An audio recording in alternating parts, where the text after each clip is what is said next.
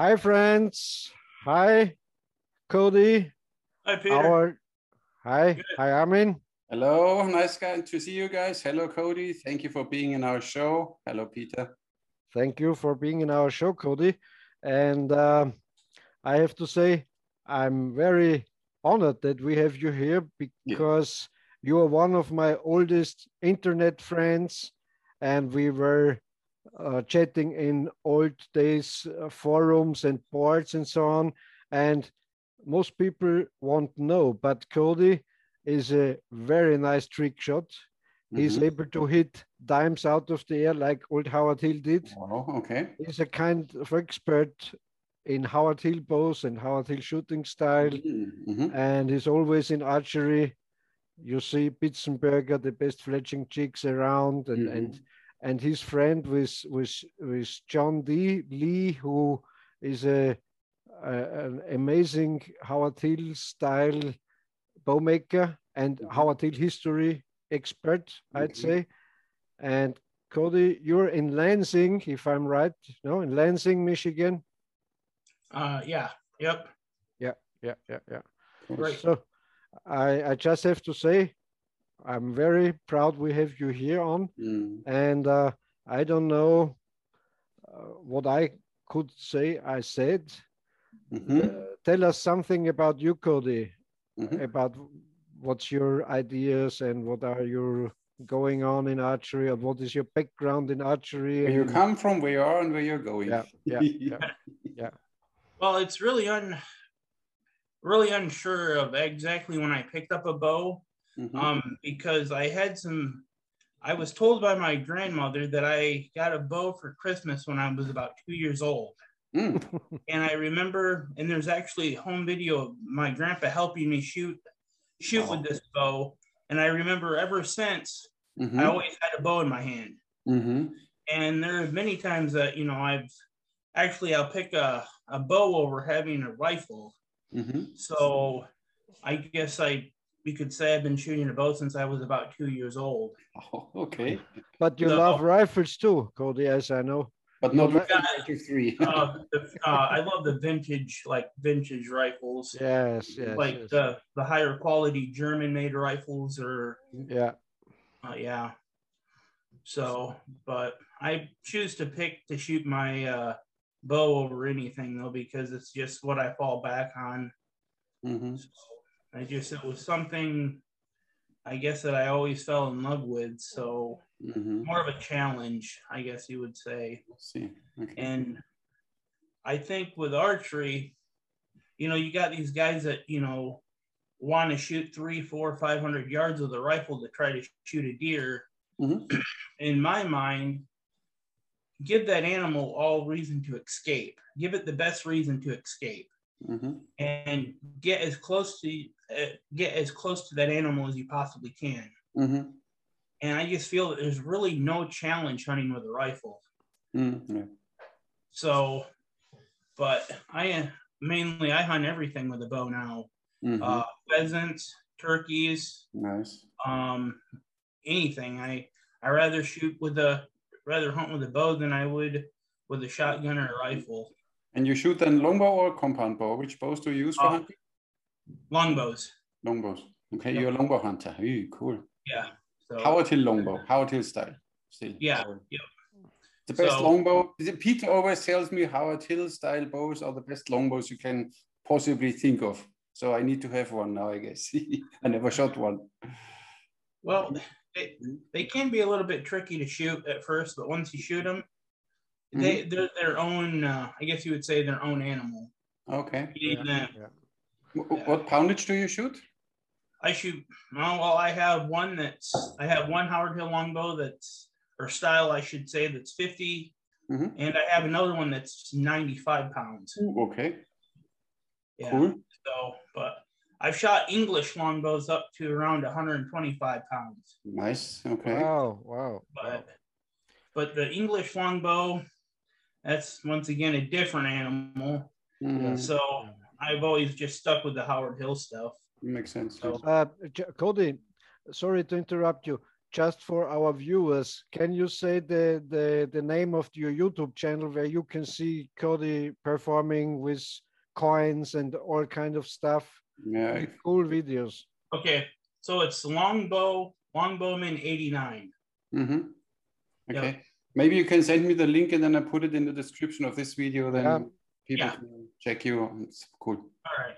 Yeah, one thing on my YouTube channel is I'm going to start re-uploading some of my old videos. I have a program on my computer that I can actually take some of my older videos. Very good. And make the quality better. So I've taken some of the videos down, but I'm going to do some quality work on my videos and make them a little bit better. I have some other newer ideals planned that I want to do for some newer trick shooting videos. Oh, cool. So, and Cody, maybe I can ask you, because you know there are a lot of confusions around what a Howard Hill style bow really is. And as I know, you have studied this with John D. Lee and so on. So maybe you're the best person, except we would get John D. Lee one time on our podcast to tell our viewers what is the real difference of a kind of modern style longbow and a real Howard Hill style longbow. And I also know there is a lot of battling around, because Mr. Cherry Hill says the longbows Howard Hill archery does are not like Howard Hill's longbows in style, only he's making the right shape and so on and construction. So what in your opinion, Cody, or based on your experience?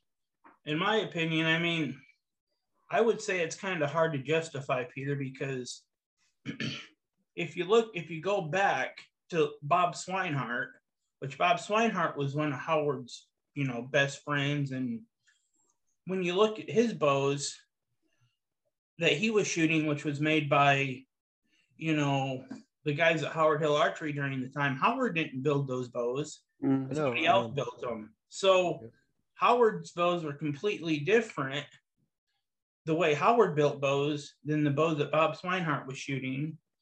And it's just, there's so much confusion. Honestly, the only person that would probably know would be Howard Hill, and Howard's been dead since 1975. So, I think John Lee is quite close, because I watched his videos, how he explained that rounded, they grinded them round, the bamboo laminations and so on. But the concave convex. But I don't like to judge about what is because I know I have a book, that limited one where all the old Howard Hill and also the factory made ones are inside, and they're flat bows and what we call Howard Hill style bows.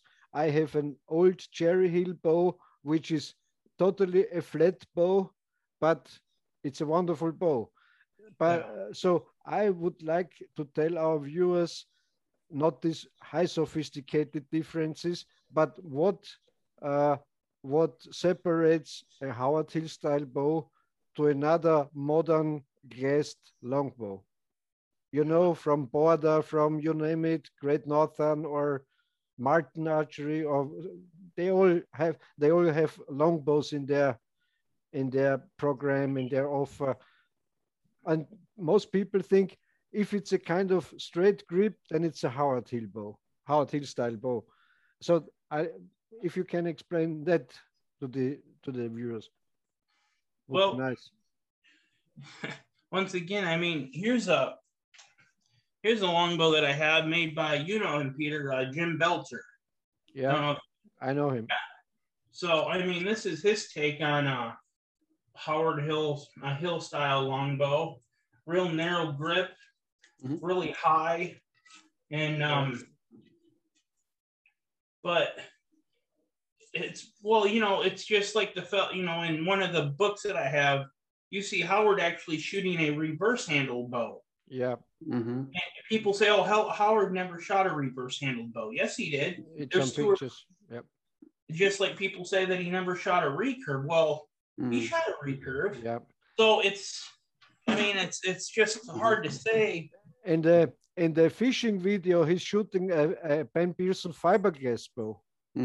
Yeah. With reflex, a kind of reflex deflex a little. But they're great bows. They're nice and vintage. I would like to have one. Wonderful. Cool. I shot once one here in Malta, small island. Somebody came with a Ben Pearson fiberglass bow. And I shot and said, "Do you need to sell it to me?" I said, "No." Looks like horn. Really cool. I had one, I gave it to a friend. But we drift away. So I think that the most crucial thing is because many offer, especially in Europe, offer a Howard Hill style bow and it has this handle, but then the cross section of the limb is more like a flat bow, like a square. And as you told me, Peter, that the Howard Hill style bow has more this like when you cut through it, it looks more like a D. To me, it's more like an English longbow with the belly shaved off. Yeah. And I think Cody, correct me if I'm wrong. I think they made the first like that. They made a kind of English longbow, shaved the belly, and then they glued the glass or some backing material on. It's true, no?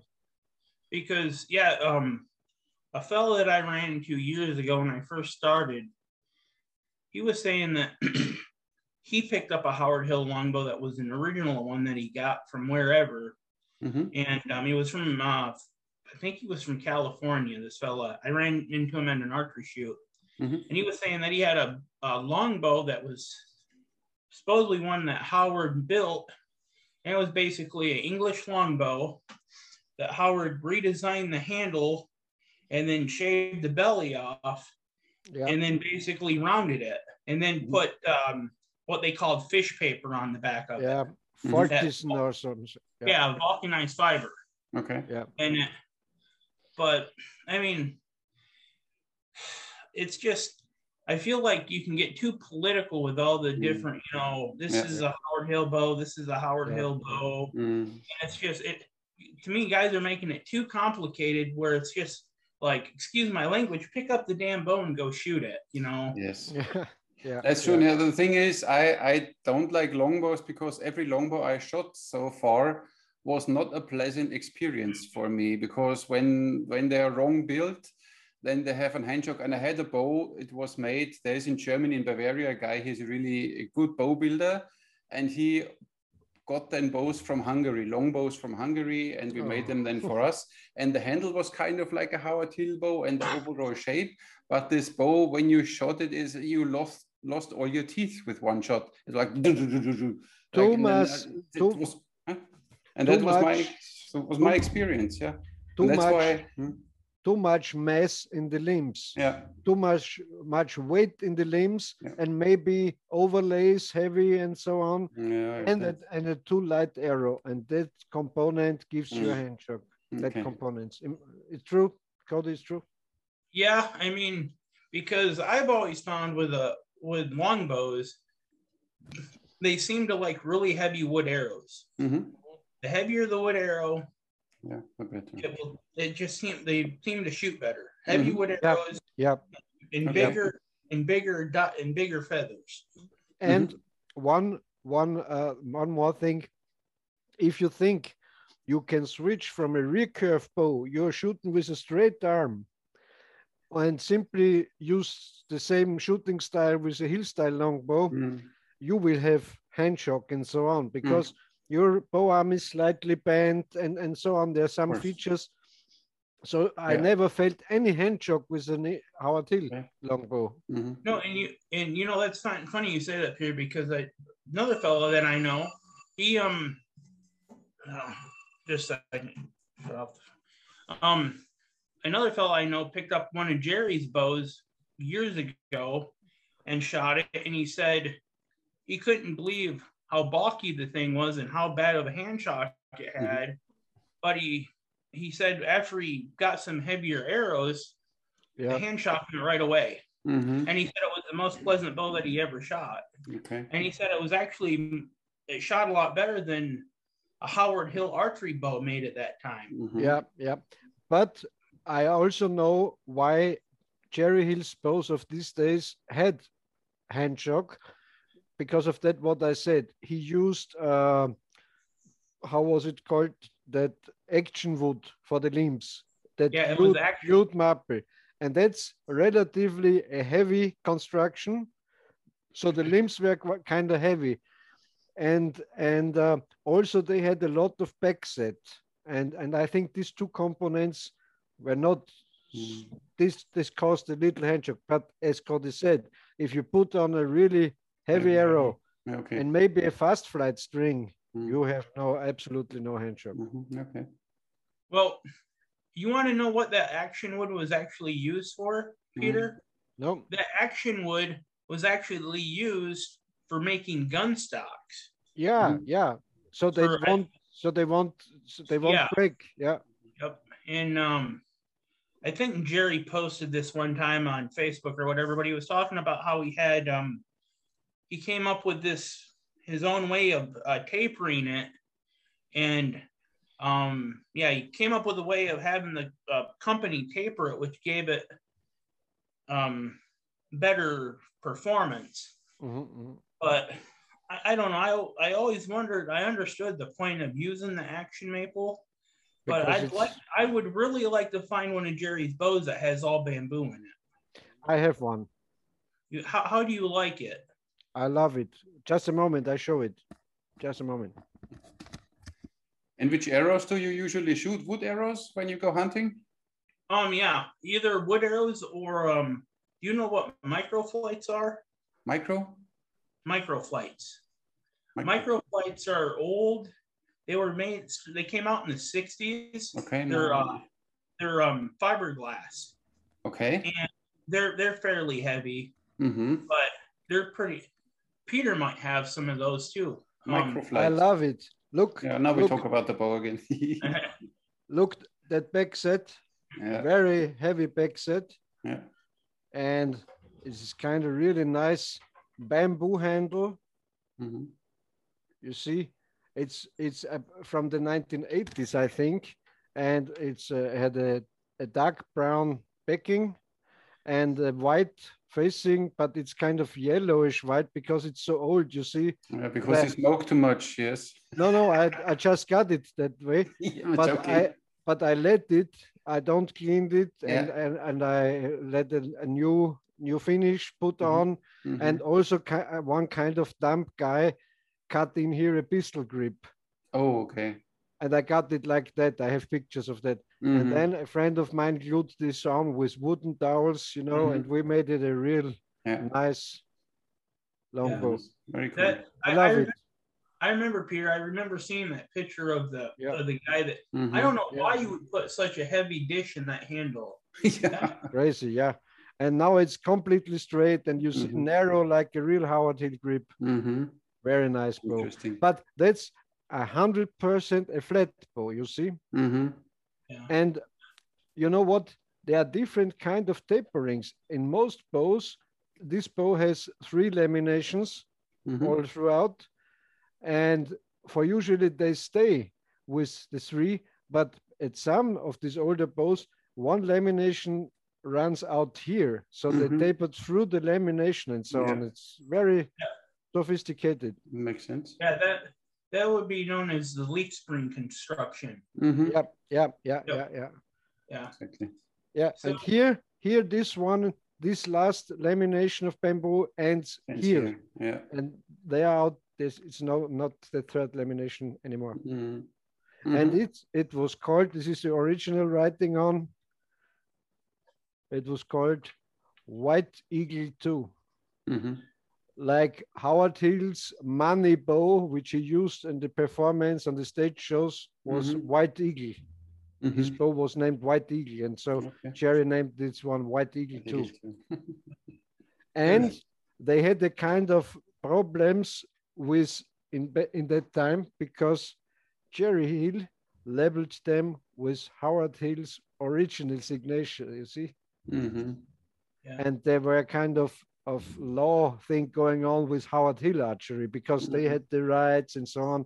It was kind of unclear situation. Maybe Cody knows more, I don't know.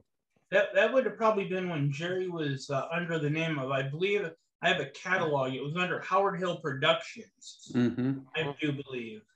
But I don't know of any. I don't know any of the legal stuff that went on between Jerry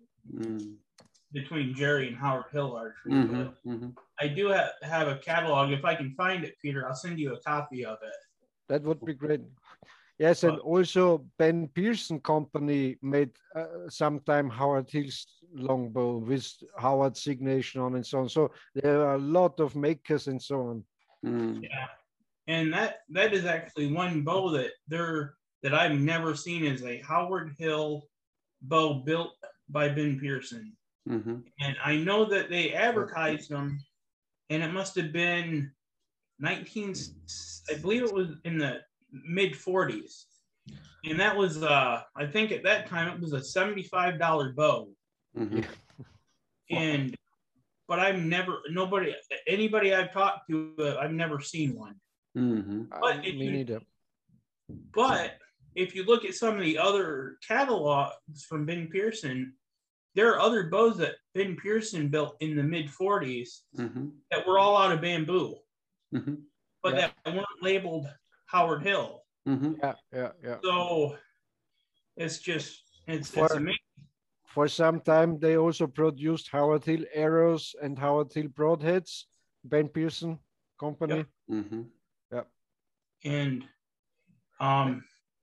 they made movies together, and Howard Hill promoted the fiberglass bows of Ben Pearson and so on. So they had a kind of cooperation. How to say, yes, synergy, or I don't know.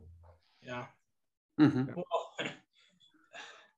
John, I think it was John Lee was telling me one time that there was a fellow that was a tool maker that made some type of tools. They wanted to use Howard Hill's name on their ratchets, on their winches, or they just wanted to use his name, which I guess he talked to, like Jerry, he claims that there's been a couple other people back in the day that wanted to use Howard's name for different branding purposes. But, of course.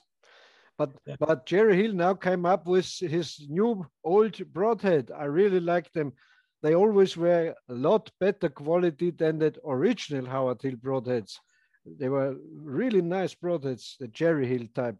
Yeah, I'm anxious to get a set of them. I want some too.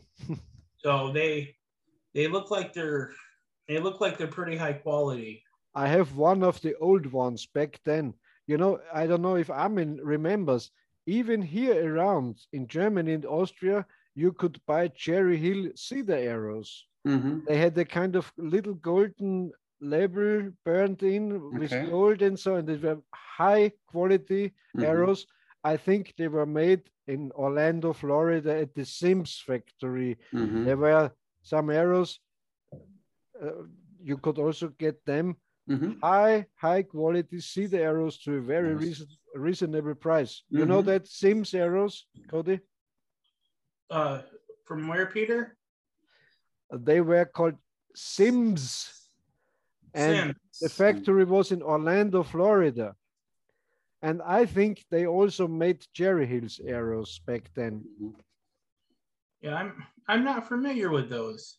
I'm not familiar with the Sims arrows. I don't think I've ever ran across any of them. Maybe it was something only for export, not for the no.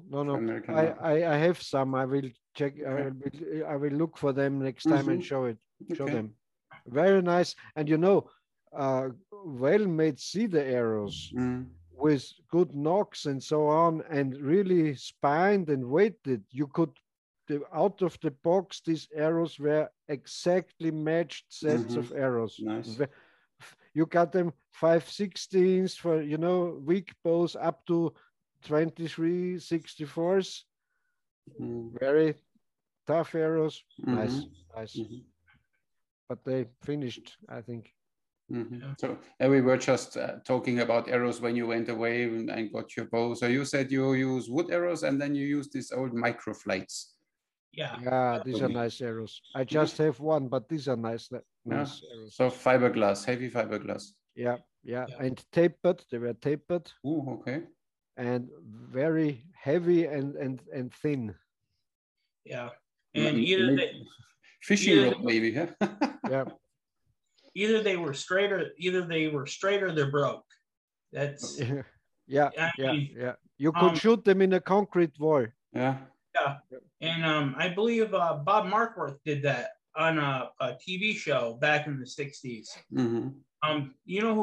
You guys know who Bob Markworth is? I know him. He was a nice a trick shooter with a recurve bow. He also made some tape about shark hunting, I think, with the bow. Very nice. Lovely guy. Yeah. There was a kind of documentary. You see him traveling with his female assistant and with a trailer, with a, a kind of holiday trailer, and they drove from town to town in schools. They gave shows in nightclubs and so. Nice. Really nice. Yeah, it still surprises me how he shoots a balloon out of the assistant's mouth, blindfolded. Wow. Yeah. Have you seen that, Peter? Yes, but I tell you the trick. The blindfold isn't real. I know this from the stage magicians. Yeah. There's a special blindfold, so that's the trick. But he also had in a nightclub, if I remember well, in Paris, he had a kind of show. At every shot, he shot close to his female assistant, and the clothing fall down. The skirt fall down, and so on. A kind of striptease, and it was the trick. In my opinion, was he shot there, and she with some kind of device released the buttons, or I don't know, the hooks or something. Because he shoots with doesn't he do he does tricks with a crossbow and a compound as well as the recurve. Yeah. You have to check him out. I mean, if you don't know him, is he still alive? As far as I know, he is. I believe he was supposed to get inducted into the Archery Hall of Fame either this last year or this coming year. Nice. So, but I've talked to him. Oh, it's been probably 2 or 3 years ago, but I haven't heard from him since. So I know he was on the last one of the talent shows that they had on TV a couple of years ago, doing his archery trick shooting. So, but interesting guy. Yeah. But it's amazing though at how many people did archery exhibitions back in the day. You know, like Andy Vail, Walton Wilhelm, Ben Pearson, Fred Bear, also did. All they did, the greats did kind of stage appearances and shot their some tricks and so on. And it's kind of a dead scene. The only one really left is Byron Ferguson. So there's well, there's also that and Cody, of course. There's also that fella. I'm not sure where he's from, what state he's from, but he does all the trick shooting with that white recurve. Bill Eddington. Not Bill. From Texas, a guy. His name is Eddington, Frank Eddington. Okay, yeah, Frank. Yeah, and then there's also a fellow named James Dean or James. Wow. Yeah, this I know. Yeah. You can't top this. I watch his videos. You can't do better, in my opinion. Nobody. He's an amazing guy.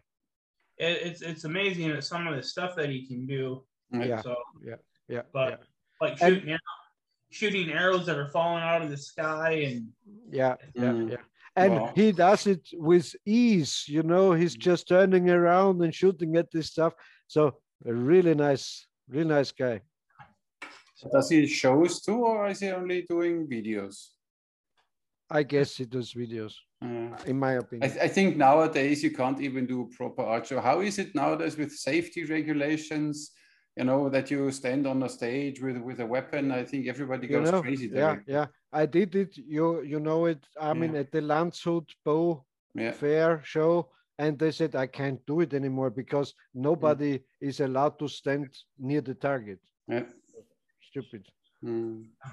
So, see, in Byron Ferguson, I'm happy to call Byron a friend of mine. And Yep. when I was just starting out doing trick shooting, Byron used to come to Michigan to put on his expo shooting demonstration. So I remember the first year I heard about Byron being here, I came and tried to spend as much time as I could, and I watched 2 or 3 of his shows that weekend and spending time talking to him. Yeah. And he basically said, he was basically telling me, just become the arrow. Like, of course, how Howard Hill said, you know, just become the arrow and don't overdo it. And I still shoot. Even during the lockdowns we had and all this. I still shot 2 or 3 hours a day just practicing. But I do feel that you can overdo it. Yeah. Yep. You know, you shoot, and then when you start getting your bad habits, like getting tired, I would push myself to keep shooting. Of course, that would make a lot of bad habits. Yeah. And I'm by no means a fantastic target shot. But I'm surprised at what some of the tricks I can do. I don't know if it's because I listened to Byron's, you know, spiel about, oh, well, when the target's up in the air, it becomes as big as a baseball or a balloon or whatever. And I had that experience the first time I shot coins out of the air. My buddy threw the coin up, and when I pulled back, it's like, man, I can't miss that. And I let go, and I was surprised that I hit it. But probably for every time I've hit a coin or hit an aerial target, I probably missed 2 or 3 times more than.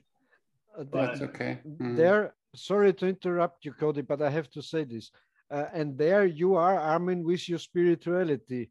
That's you are in a kind of trance. You're in a flow. And that's what some call spiritual or meditation or something. But it's just when you're really into that stuff you're doing.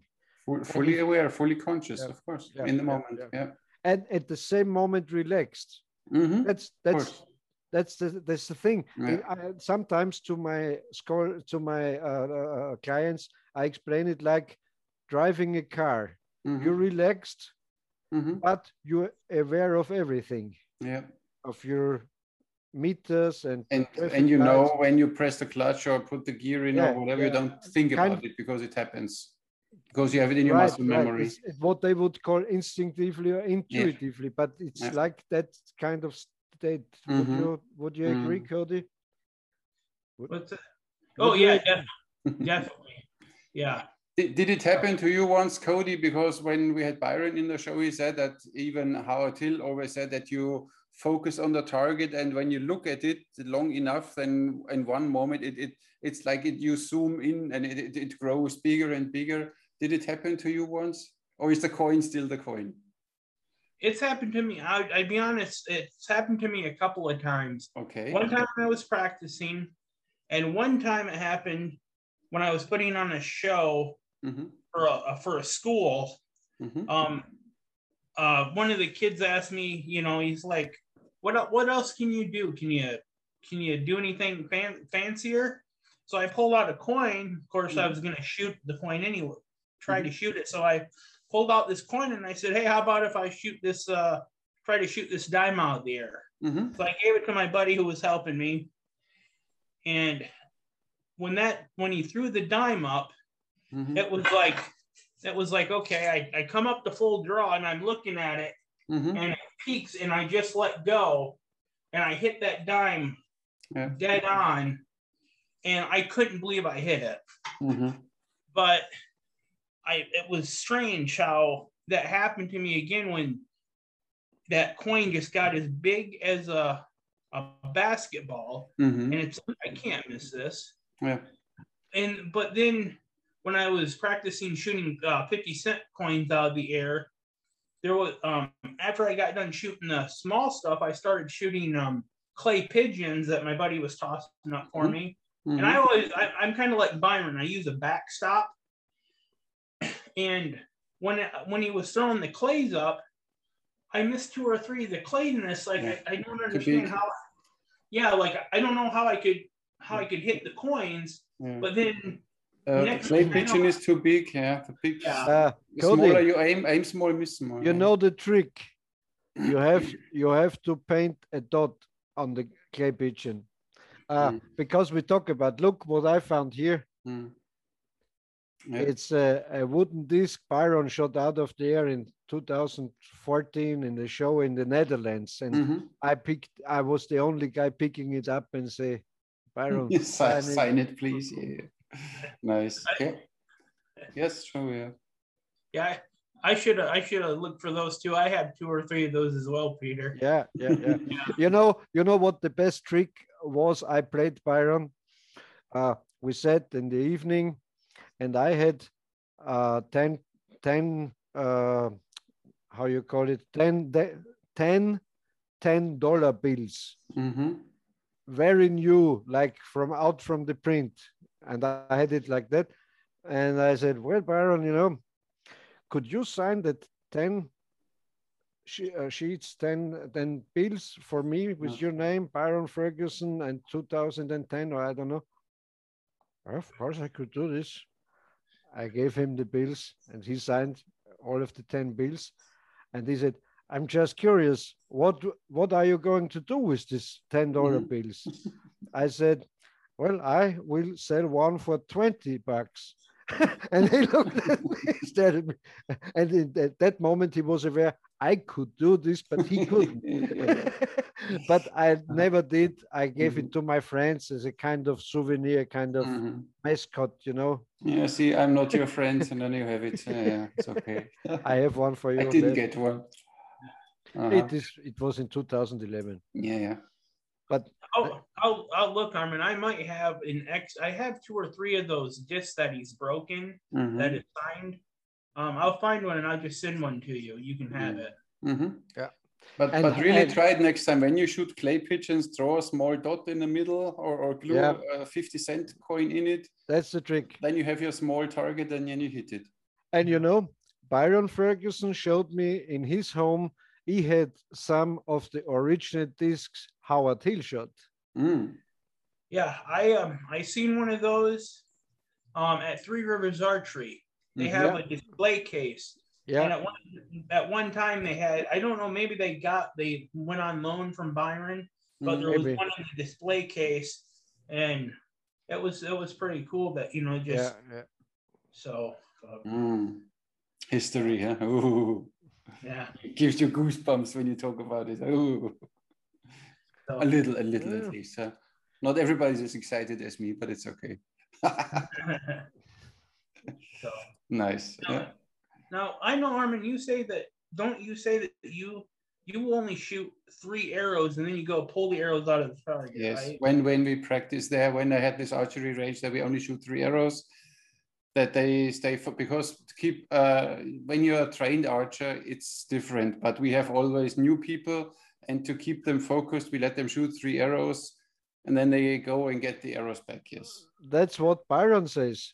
Only shoot 3 arrows, and I copied this from him. Yeah, because you focus. If it would be up to me, I would let them shoot only 1 arrow. Yeah. Because then you have all the focus, everything in this moment with this one arrow. For one chance. Yeah, but of course, you always, when you have an archery range, you always need to entertain and teach and find a balance.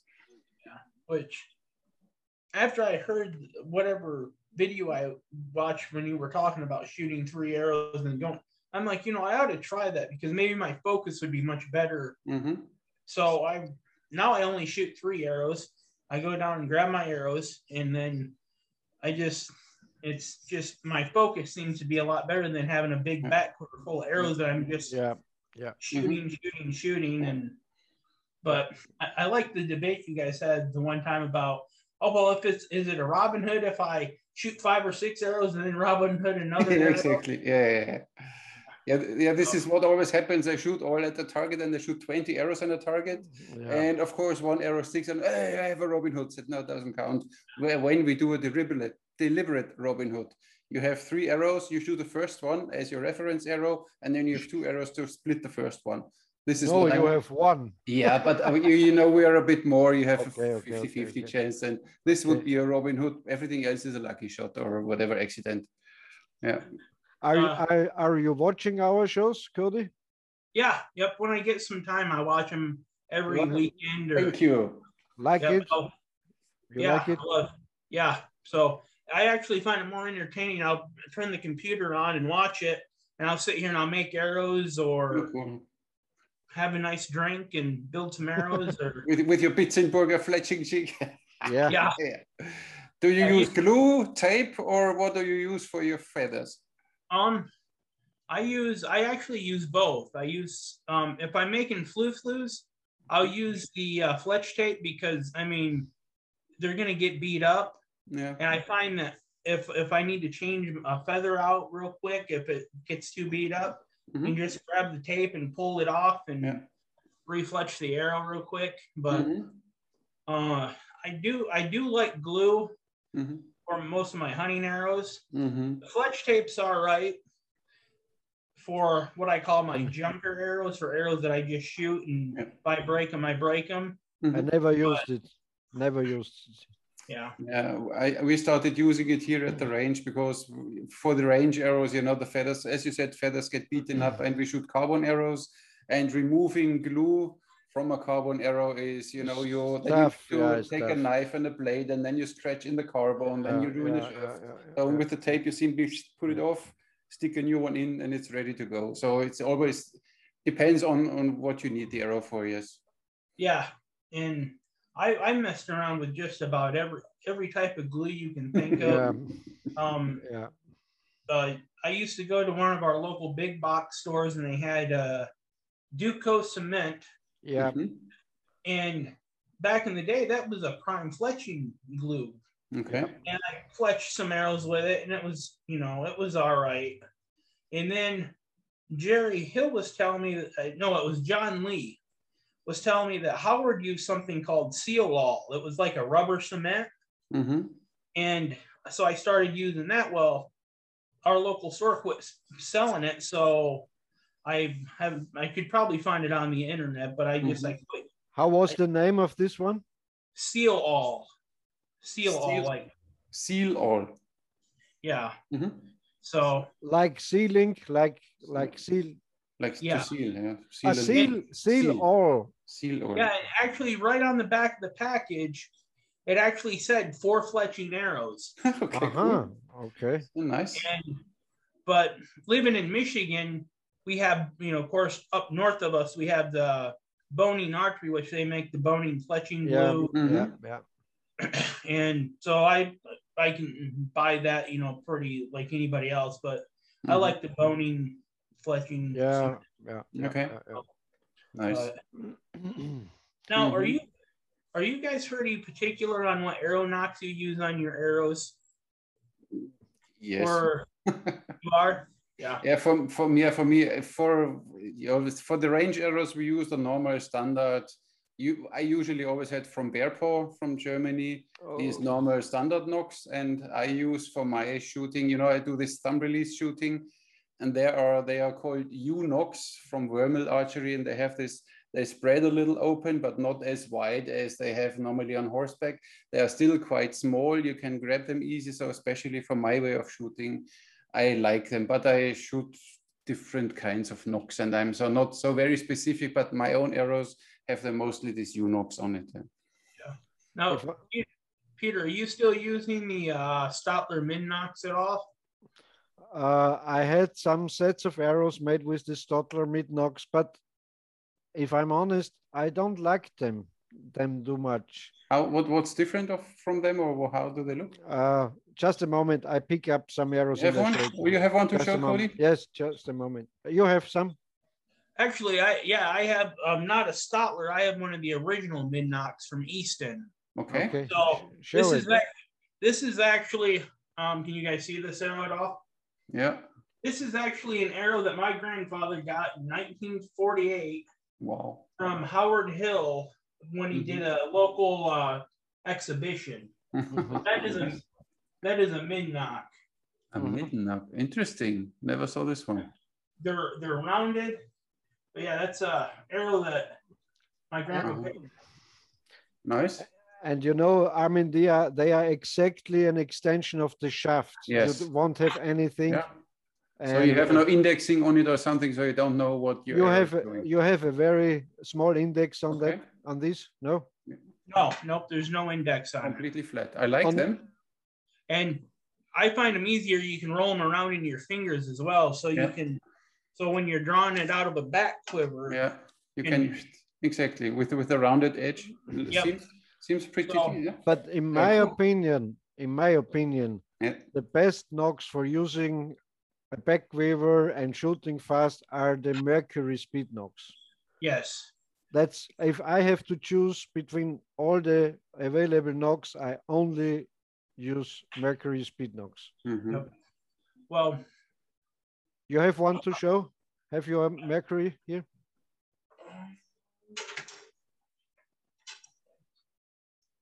I don't. I do not. Have. Just a moment. So, because I mean, it's pretty surprising that you're about as picky as I am when it comes to arrow knocks. I've always been extremely picky about arrow knocks. I don't know why. It's for me, this is the connection from the arrow and me and the string, and this needs to work for me, for my way how I shoot. And there are some, they look fancy, but they don't work as good. Others are too big, others are too small, or I don't feel them. Everything needs to work together. That's why we shoot 40 different styles, and you figure which one you like more and which one you don't like that much. Yeah, and I've tested just about all the knocks I could get my hands on here in the States, and I just go back to the knocks that I like, and when I find a certain brand that I like the one classics knocks made by Bowman that they made back in the day. I'll buy a whole bunch of them so I have them, so in case I can't ever find them. Okay, cool. But these are the Mercury speed knocks. You see the big index. Yeah, then they're flat on both sides. Yeah, of course. Yes, and a very deep groove and like a kind of, how you call it, a funnel here in the back, so you easily can knock them very fast. And yes, flat on the sides and the big index. So you know directly how to, yes. Here is a Stotler mid-knock, a yellow one, you see, and they have a little kind of index. And what's interesting for Armin is they come with a very narrow slot, so you have to file them to fit them to your string. Okay, to your string. Yeah, makes sense. Yeah. Because when they are too big and you have your fast flight, many balls of fast flight, then it's a thing. Maybe Cody knows the brand. I don't remember the brand, but I think I have a kind of 600 of those. These are like the Mercury speed knocks, you see, with the wide opening here, back with the wide slot here. And they have an index, and they're very nice stout knocks, also flat at the sides, but these are not Mercury speed knocks. I don't remember the name. Are they Nerk knocks? N-I-R, not Nerk. No. Phoenix? No. No, I don't remember. I think I have to look it out, but nice knocks. I have them in that orange and in red, nice knocks. You can really handle an arrow perfectly with. Cool. Look at this. And what I see today a lot, because we talk about arrows, we're talking about arrows. A lot of people are gluing the feathers too much away from the knock, in my opinion. So you should have in mind the farther back the feathers are, the better stabilization. But on the other side, when you shoot thumb release, you have the thumb way further. So that's why I always glue the feathers half an inch forward, that I don't have the finger in the fletching. So that you have a clean grip on the arrow, but it's a different shooting style. Our arrows are usually 32, 33, 34 inches. These are labels I put on myself. And this cresting is original. And these are pre-stained and pre-finished Three Rivers cedar arrows, cedar shafts. Very good stuff. Totally matched. Wonderful arrow. Cody, one question: the knock you just showed, is this only for wood arrows, or do they have a version for carbon arrows too with the insert? Oh, you mean the mid knocks here? These mid knocks, yeah. They don't make these anymore. These were made up until like I believe the 1960s, and then they quit making them. And then a fella named Stotler ran around with Howard Hill. Okay. And then Stotler started building the Stotler mid-knocks, okay. Started building bows, and then he reintroduced his take on the Stotler mid-knock. Okay. And then I was told that Boning Archery up north of me, they had the original dies for this knock, for the original Easton knock. Okay. And they made some, but they couldn't get it to work right. So nobody knows whatever happened to the dies. Yeah, then you need to make that, huh? I think, Cody, I think you sent me some of these mid-knocks, no? Yeah. You sent some to me. Wow. Yeah, thank you. Yeah.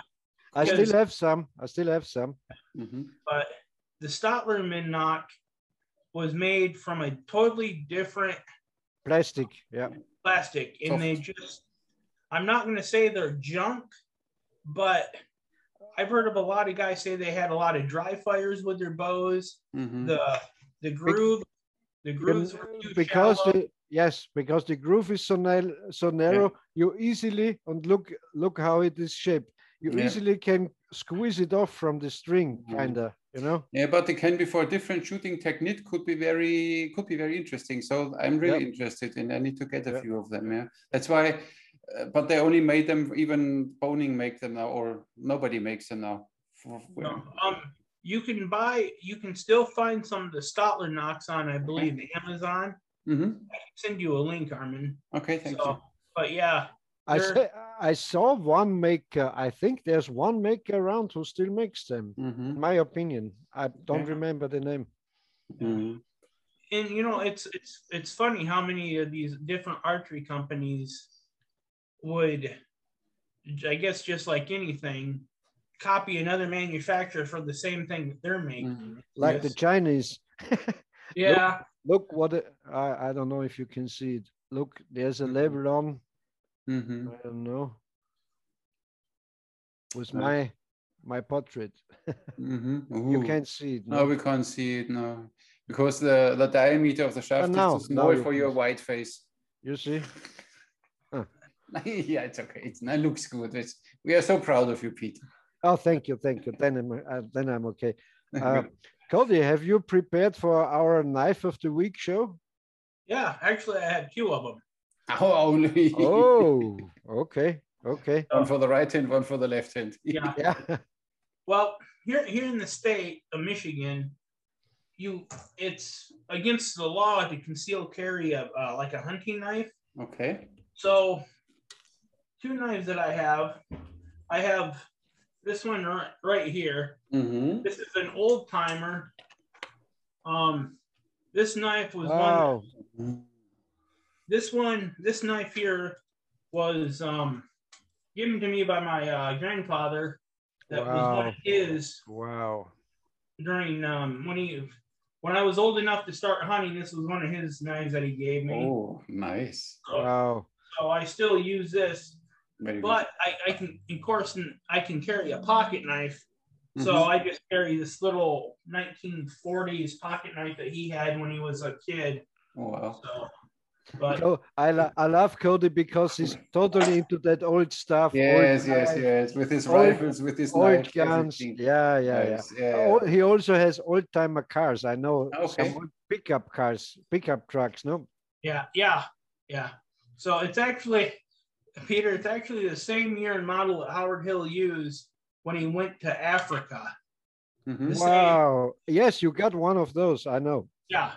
So, but now, Peter? What do you think? What do you think of Nate's bow, Sunset Hills? What do you think of Nate Steen's bows? As far as I can say, I got he made me one back in 2006, it was a very short kind of hunting hill style bow.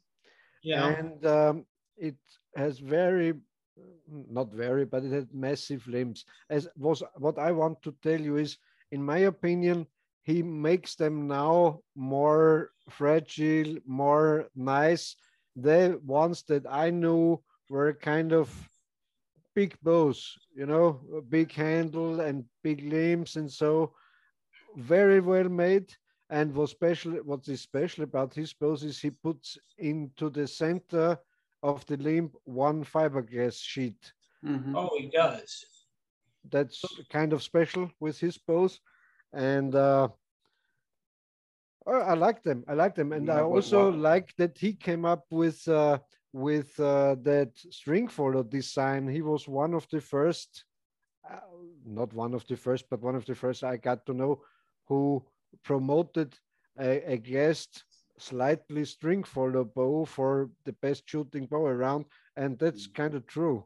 You know, if the bow has a very slight string follow, in my opinion, it combines the smoothness of a self bow, of a wooden bow, to the speed and power of a glassed bow. It's a kind of hype, in my opinion, from the shooting, how it is to shoot. And more forgiving, I was hunting with Nate Steen. He's a really nice guy. He's from Idaho, from Twin Force, and I can't say any bad thing about him, except you have very long waiting times. Very difficult to get the bow. At least the last years it was like that. Or correct me if it's not true, Cody. Yeah, I'm on his I guess his back list. I'm his back burner list on, and I'm not sure how long I've been on it, but I'd like to have one just to shoot, just to. No, these are nice and well made bows, and Nate is also a kind of Howard Hill expert who reads every stuff about Howard's bows, and who he was friends with John Schultz and the sons of John Schultz, which made the quiver and the leather stuff and so on. So he knows a lot about that Howard Hill bow making. Yeah, and John Schultz was also another interesting fellow with his trick shooting and so, and I've not had a chance to shoot any of John Schultz bows either. And I have to. my brother has one too, and then even the sons of John Schultz asked him if he wants to sell it, and he said no. But he didn't even let me shoot with it, so I don't care. Is John D still alive? Yeah, John. I actually just texted him. I think it was a couple days ago. Yeah, he's building another Howard Hill. He's building another bow. Wow! So he sent me pictures of a bow that he's building. Nice. Do you think we could have him on the show? You can try to contact him. He would be a wealth of knowledge. So yeah, because he spent a lot of time with Howard, and he built the last 3 or 4 bows that Howard shot before he passed away. So so cool. I was gonna get my Howard or my John Lee bow out, but I have it stored in my safe, and it's kind of a mess in there. So I always wondered about, and we talked before about it, Cody, about that some bows Howard Hill had with this glassed riser, with the black riser. Oh, okay. So yeah, I have one. I had one because I've had a couple of John's bows where I had one, and then I gave it back, and he gave me a heavier one. But it was vulcanized fiber as well on the sides, which would, because the bows were so thin, Howard's bows were so thin, thin here in he would put the vulcanized fiber on the side of it. Okay. So the bow wouldn't torque back and forth. But I've only seen a couple of like that of Howard's. Very interesting, and I think I never saw it with any other archer or bow maker before that the side glass rebar in the riser section. It was just to build strength up in the riser is all. Yeah, that makes sense. So, but you know, I don't know if Armin knows it, that early Howard Hill bows, and also Bob Swinehart writes about it, they were made completely finished and tillered bamboo lamination bows. And then they put the glass and on. then they put the glass on. I know that. Not like today, they just glue it together and grind it. They made a working bow before they put the glass on. Yeah. They build the self bow up first, and then I do believe it was the same way with the bows that Howard took to Africa. They were all, I guess you would say, laminated self bows. And then he took them. I believe it was to Floyd whatever the guy's name was in California, that invented the glass. Frank Eichholz. Yeah. Yep. And Eichholz put the glass on the back for him. But there's, just like anybody though, back in the day, Howard would, test everything and anything to make it, In no way Howard was a traditional archer. He always had the best and most modern work stuff and materials to try it. And what I also believe, I don't know if I'm wrong, Cody, I think Howard wasn't the first who was making laminated bamboo bows and dried bamboo and baked bamboo and so on. I think they got all this knowledge from the fly rod builders, from the fly rod makers, because they used the split bamboo and dried and baked bamboo to get very nice fly rods for fly fishing. Yeah, I think they got the technology from there. Yeah, but what about also though? What about the over in Japan where most of those bows were are all bamboo. Yeah. So it's hard to say. It's really, but it's hard to break a 2-meter bow. Yeah.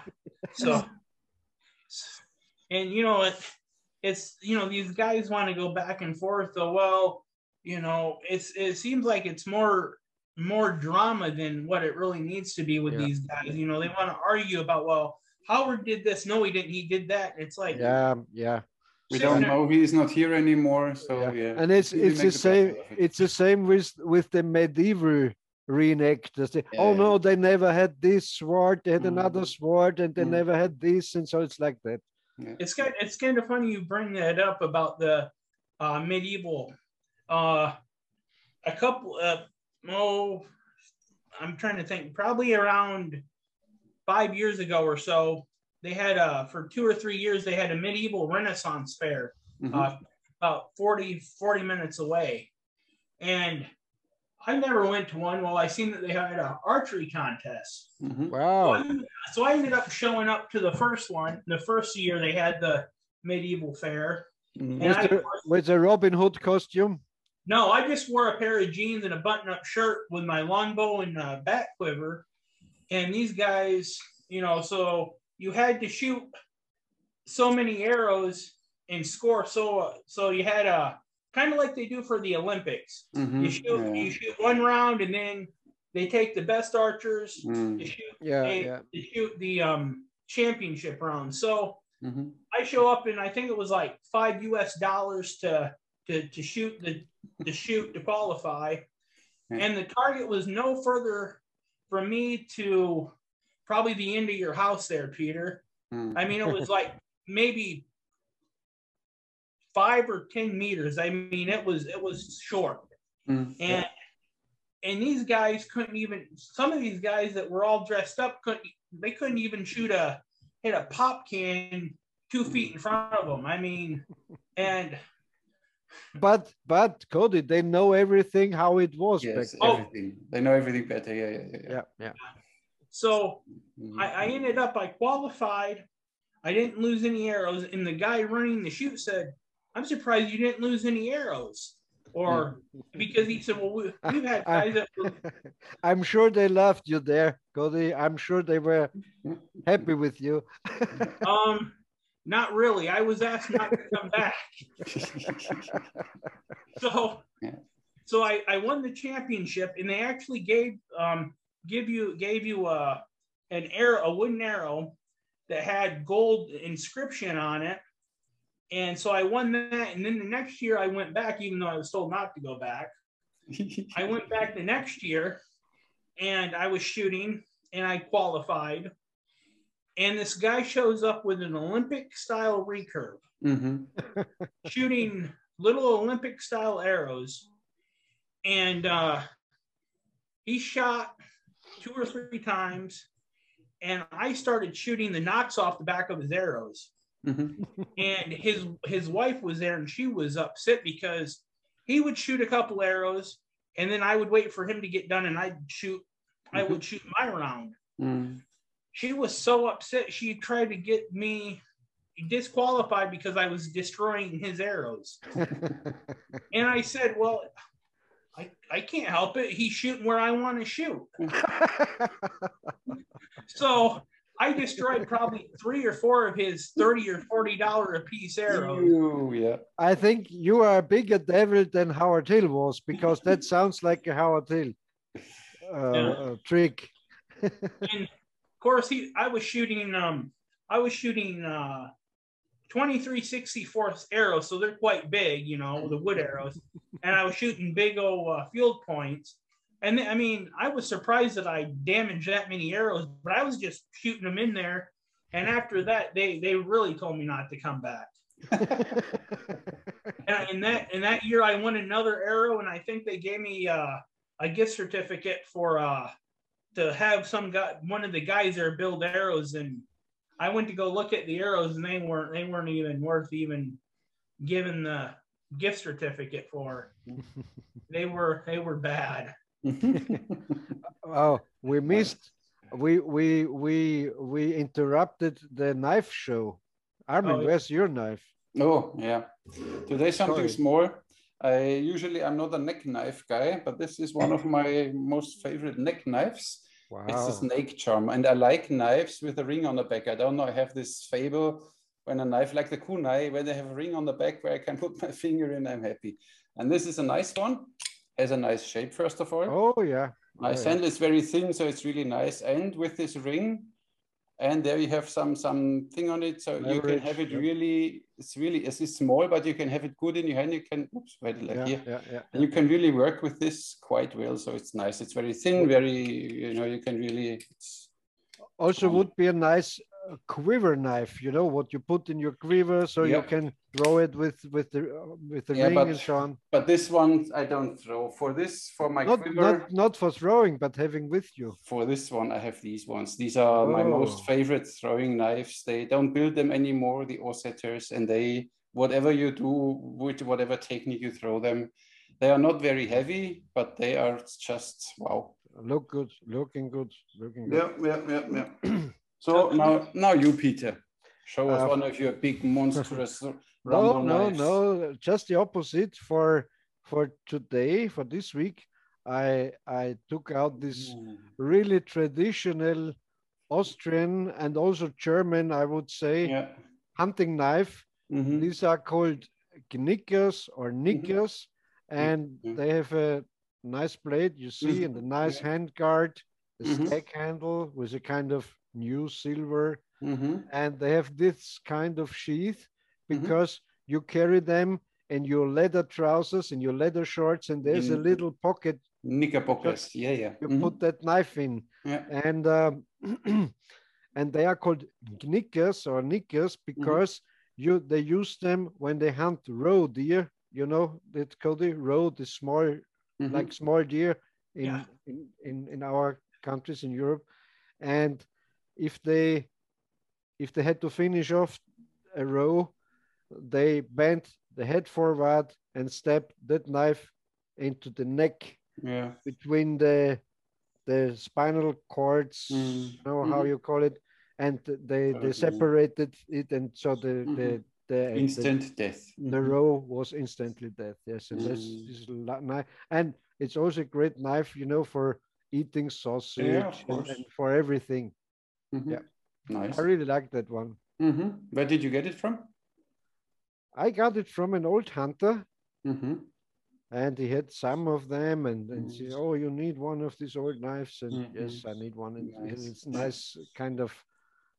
I don't know for this is. It's from Vagot Solingen, so it's German, German made.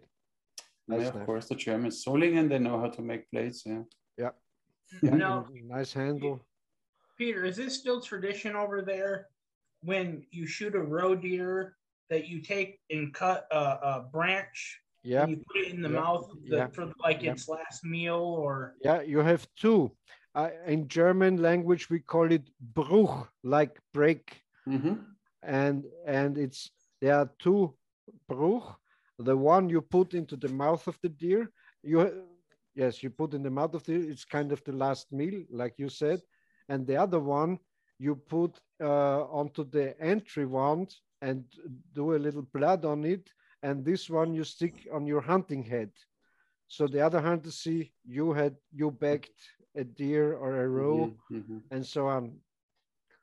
In most cases, it's fur twigs are used for doing this, but sometimes also oaks or what you have around. And you shake hands, say Weidmanns Heil, and you have to break these two Bruch, and you have to put it on the hunter's head, and you handle this with the hunter's head, and you have to pick it up from the head and put it on his head, and so on. So a kind of ritual. Yeah. What would you say that roe deer tastes like? Is there anything that it's comparable to? It's like your whitetail, but you know the how you call it, the fasan, the strands, the fibers. So it's more the meat is more smaller, nicer fibers, you know, strands. It's more tender than a whitetail deer, but it's nice, and that's also tradition. I think it's the same in the United States. If you hunt a roe buck or a roe, a female one, a Geiss in German, you take out the liver, and they prepare the liver a la carte at the moment. So they're just roasting onions and slicing the liver and put it on, put it into the onions and some garlic, salt, pepper, and then you put in some wheat. You just powder some wheat in and put in a little spoon of a little sip of white wine or red wine and a little water, and so yes. And the classic side dish is cooked potatoes, you know, in salt water cooked potatoes, and then you're sitting with your hunting companions and eating the fresh liver. It still has to be kind of red in the center, like a steak. Yeah, because the thing here with whitetail is, depending on the part of Michigan that you get them from, that you shoot them from, some of the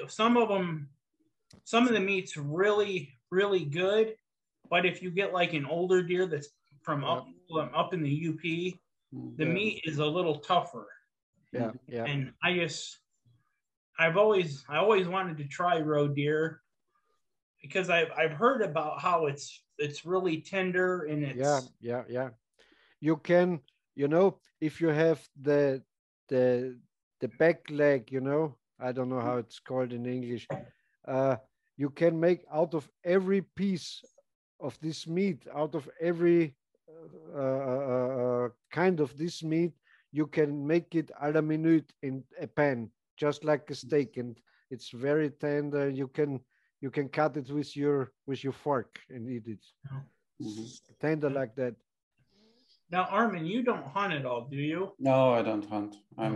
I was most of my life even vegetarian, so I'm completely on the opposite side of the you know what, Cody, you know what we are doing if we have an older buck, or like you say, we used to make sausage out of it. So so you can put in some spices and herbs, and you compensate for it. Yeah, of course, because it goes through the wolf, through the machine, and then it's processed. Now, what about, do you eat fish at all, Harmon? Again? Do you eat fish? Fishy. I eat sometimes meat, because I started eating meat here again in Malta, because as a vegetarian here in the small island, it gets boring, and I'm now almost 9 years here, and you can only eat always the same stuff. It got a little boring, and then one of my last girlfriends, the Italian, she always made some fish or made whatever. I started eating a little. Still don't eat a lot. Yesterday we had barbecue, and then I ate a little chicken. It's fine, but not a lot. So a straightforward vegetarian. 90% vegetarian. We used to say we are vegetarians of the second order, because we are all just eating vegetarian animals. or how the saying goes, how do they call the people they are too stupid to hunt? Vegetarians.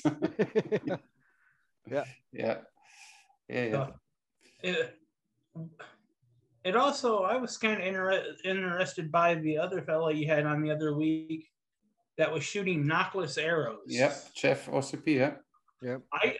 I honestly don't think I could actually do that. I struggled the first time. I was cocky, and I did a review, and then one of my knocks came out of a carbon arrow, and I did a joke in front of the running camera. I said, and what happens when you have no knock? You shoot knockless, and bang, I missed completely, dry fired my bow. But now last week I took my time. I simply took some wood shafts without tip, without knock, anything, and I started practicing with a low poundage bow. Once you shoot a few times, it's like this Indian style. You pinch the arrow left and right of the string, and you draw with the middle and the ring finger. It's actually not that bad. But when you see the video, I made a short video how I started practicing. My first day practicing got directly 7 dislikes, because some archers are so narrow-minded, and why would you even shoot a knockless arrow? I simply tried because I'm a curious person, and Native Americans in an Amazonian, they had knockless arrows. They shot with it for a reason. Either they were too lazy to cut the knock in, or it had a purpose. So I simply want to find out. Yeah.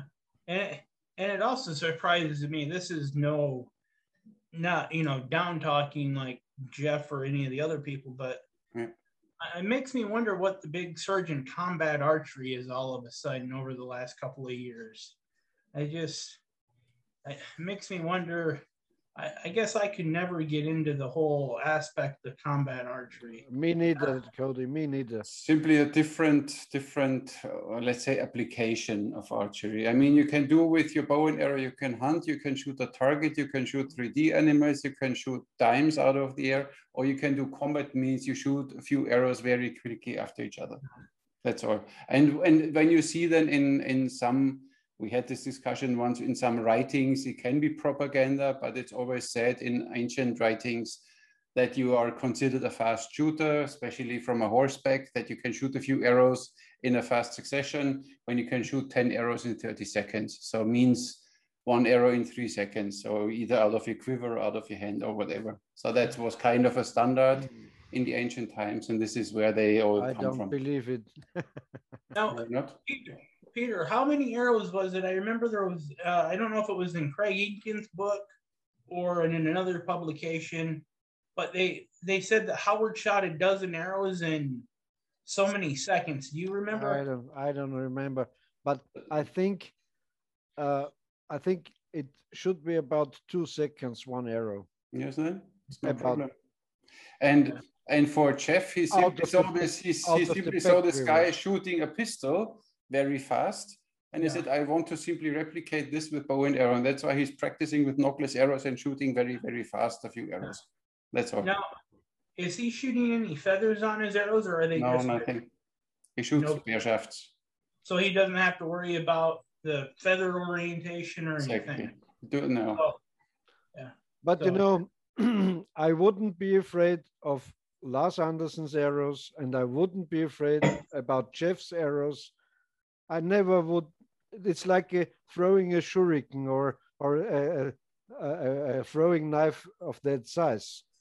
It's, I don't know. And you know what? If they would use combat war arrows at least 9 millimeters in diameter, they couldn't do it with the bow handle and some arrows here and so on, because they just can do it with carbon, with very slim carbon arrows.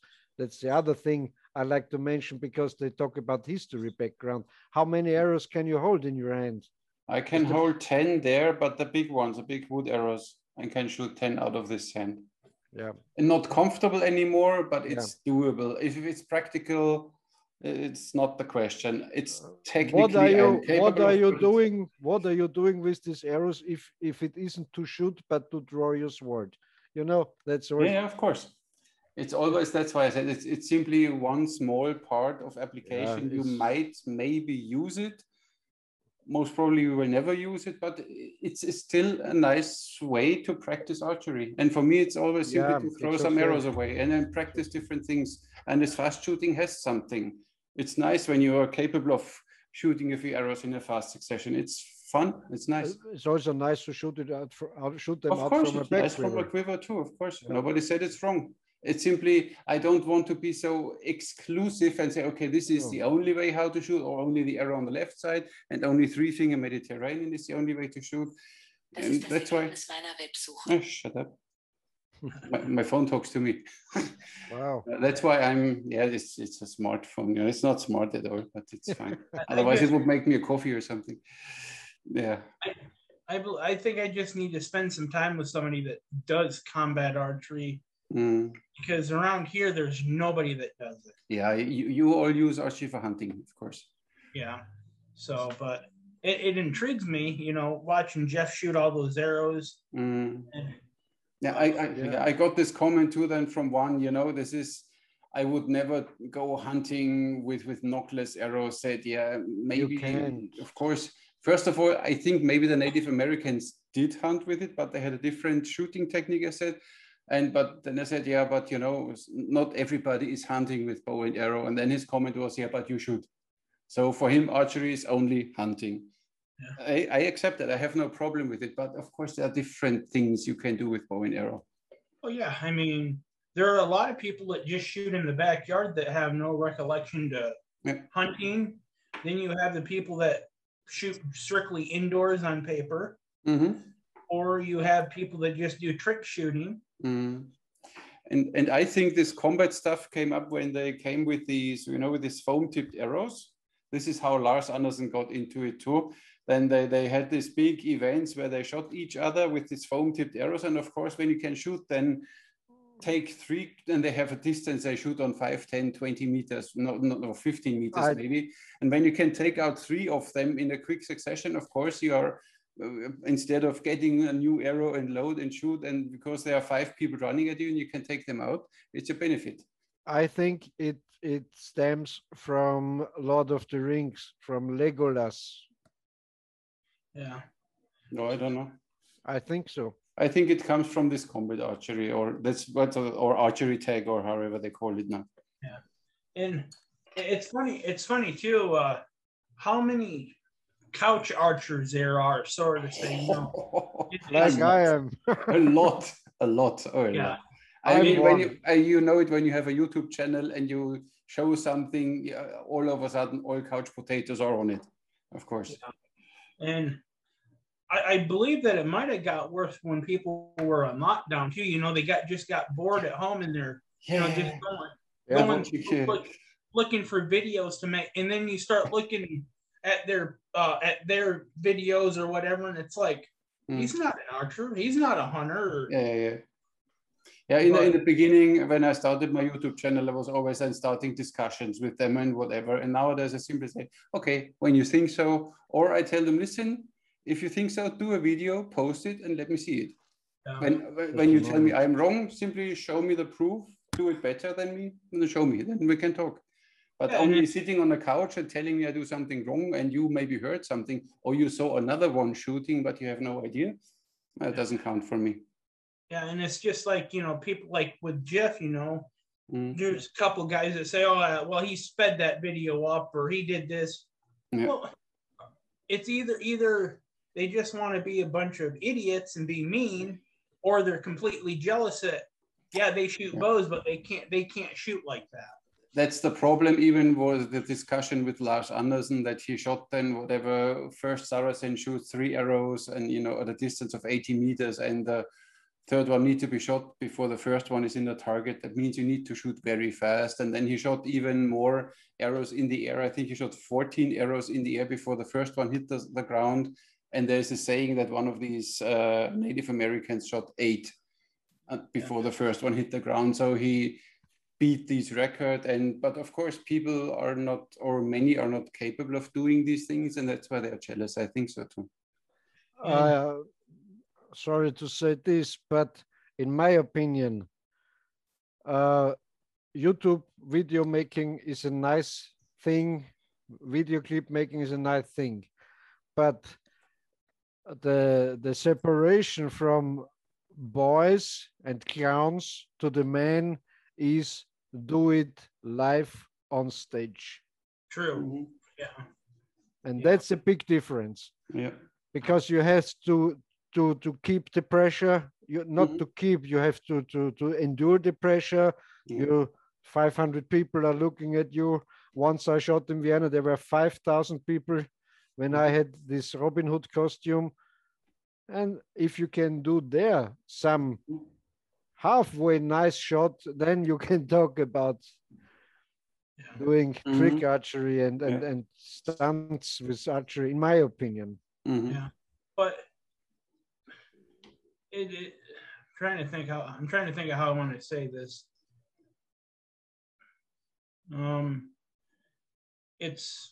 It's always great watching Byron shoot, because what he does on stage is the same thing that he does on video. Yep. And but yeah, you're right though, Peter. It's like anybody can make a video, and I'm not gonna say I'm a perfect shot, like with shooting the coins out of the air. You know, I probably missed a half a dozen times. Of course. But of course, 90% of these people, though, they don't show their misses or how many times they don't say, oh, well, I missed 50 times before I hit it. Before I hit once the arrow in the air. Yeah, exactly. Yeah. And you know, I had the honor to be on the road with Byron Ferguson. So nobody asks him, how was your day? And no, you have to go out at that time on stage and doing your stuff. And that's a different kind of thing. Yep. Or at least show your mistakes too. But of course, then these YouTubers, they show only when they succeed. Yeah. Because nowadays, of course, you can edit. There's nobody watching. Of course, then it's easy to only show, hey, how good I am. I mean, when I do my bow reviews, I simply show my shots. I don't do a second take because first of all, I'm lazy. And second of all, when I miss a target, I miss a target. You know, I don't pretend that I always hit the center. And so, you know, I have no problem with showing that I missed. So that's why I missed. Okay, what the heck? Since I saw this young guy with the Easton, with the Hoyt bow and you know, the trick shot, the John Chain, or how it's called. John something, yeah. Yeah, I knew I don't need to make any one more shooting stunt clip again, because you can't top this. And if you're getting into that game, you have to top this performance. Yeah.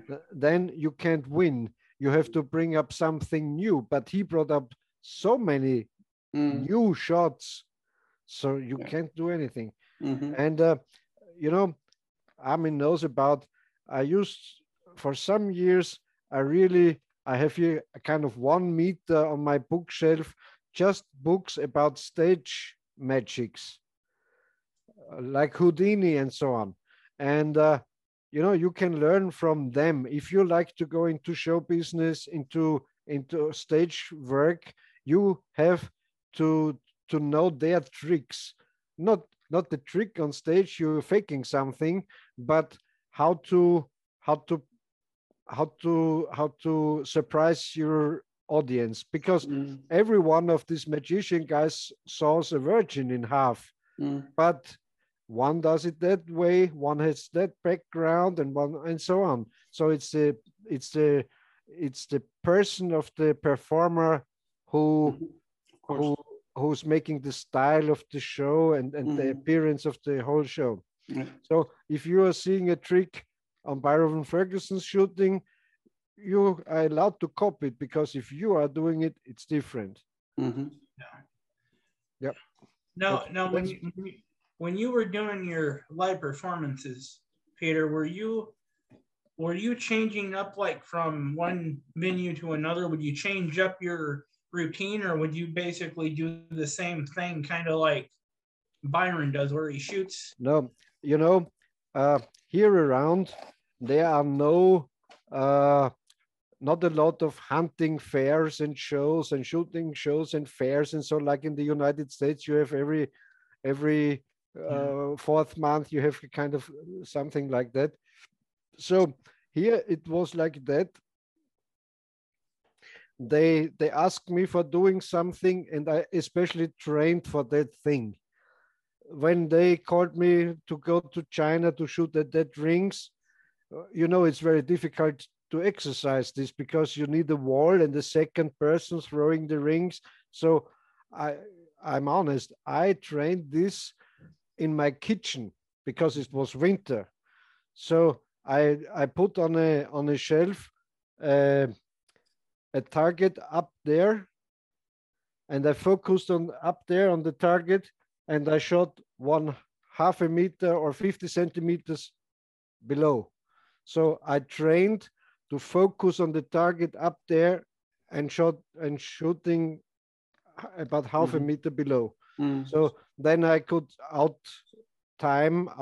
maneuver the falling rings.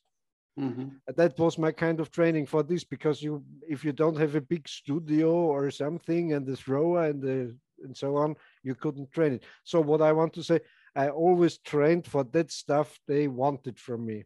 Yeah. So you have to be a kind of overall good shot, and then you can train a special feature, a special stunt. That's my opinion. Different than Ferguson. He has his routine. He's making every time kind of the same show, and that's great. There's no critic about it. No, but it's different here. Yeah. Now, would you rather had those rings? Would you rather had them tossed up in the air instead of having them falling? It would have been much easier, of course, because if you throw the ring in the air, it stops and then it falls down. So you have to shoot it when it starts to falling down. Yeah. But if they just let them drop, then it becomes faster and faster. And when I arrived there, they had rings. They glued together two kind of plastic. They were heavy like hell. So they fall down like a stone. I said, it's impossible to hit them. It's not impossible, but I talked them into lightweight rings, so they would fall a little slower than, and that was the thing. But it was also because it's a television show, and nobody likes to see hit me 3 rings and the Chinese girl 3 rings, and that is a show. No, you have to hit more of them.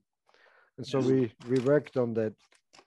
So now how long were you over there for before the show? Like 1 week.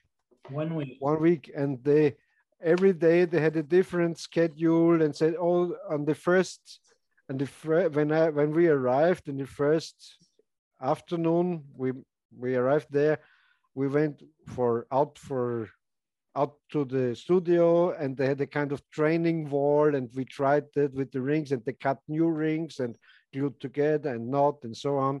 And the next day, a different team with a different director came to the hotel, and they took me out to a kind of park in the city, and I had to shoot at that apple, and they filmed that. And then we went back to the studios, and then they had another rehearsal, and so on. So it was like it was a television production. It was not a 1 day event or so. Yeah. So now, Armin, would you not get away from the show business? But while I'm thinking about it, Armin, what would you say out of all the bows that you've tested? Which one do you say that you've liked the most so far out of all the ones that you've reviewed? Yeah, for me right now, one of my favorite bows is this Korean war bow I tested recently. It's from a Polish bow maker named Lukasz Nawalny. This is simply for me. It's a Korean war bow design. It's not a classical Korean bow like you have one, Peter. It's a little different. Has a little wider limbs and the sears are a bit longer. So it's just a little different geometry in it. And I simply love to shoot this bow. This is just for me nice. But I have a few other nice ones.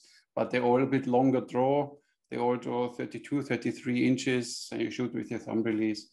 Because I don't have a proper Howard Hill bow yet, so might change when I get my Howard Hill bow, and then I most probably sell all my Asian bows.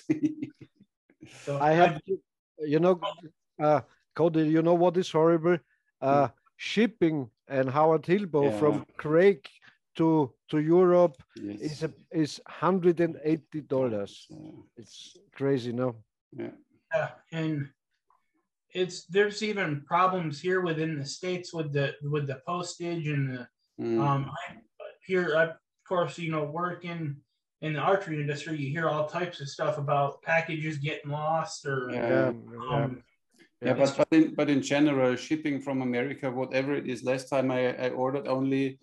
It's a small filtering. When I do my videos, I have an ND filter in front of my camera, and it is really a disc this size. You could put it in an envelope, and it was a small box, and it was $40 shipping. Yeah. If I would ship this from Malta to the end of the world, would cost me 15 euros or $20 maybe, but not 40. Back then, shipping a Howard Hill bow from Montana to Europe was about $40, $40 to $50, or even $60, but $180, that's horrible. That's crazy. And then when you see in Germany, they have now DHL and they limit everything to 1 meter, I think 60, everything longer, then again bulky, then you need to pay extra again. So it's horrible. That's why it would make sense to have it as a takedown bow, but I don't know how a takedown bow will be different from a non-takedown bow. A takedown bow wouldn't be a real Howard Hill style bow. Correct me if I'm wrong, because it's a heavy handle and so on. Well, if you read, I think it's Craig Inkin's book. Craig was talking about when Howard was younger, he actually had a takedown longbow that he had. That he would actually, that he put. People, I guess, used to, when he was in college or high school, people, I think it was college, people would pick on him and call him Robin Hood. So he had a takedown longbow to hide it. He would hide it in his pants to walk out. And I also thought that Bob Swinehart had a takedown. I don't know. So I think, Cody, I think nobody knows what happened to Bob Swinehart's archery tackling, no? One of Bob Swinehart's youngest sons has all of the stuff. Really?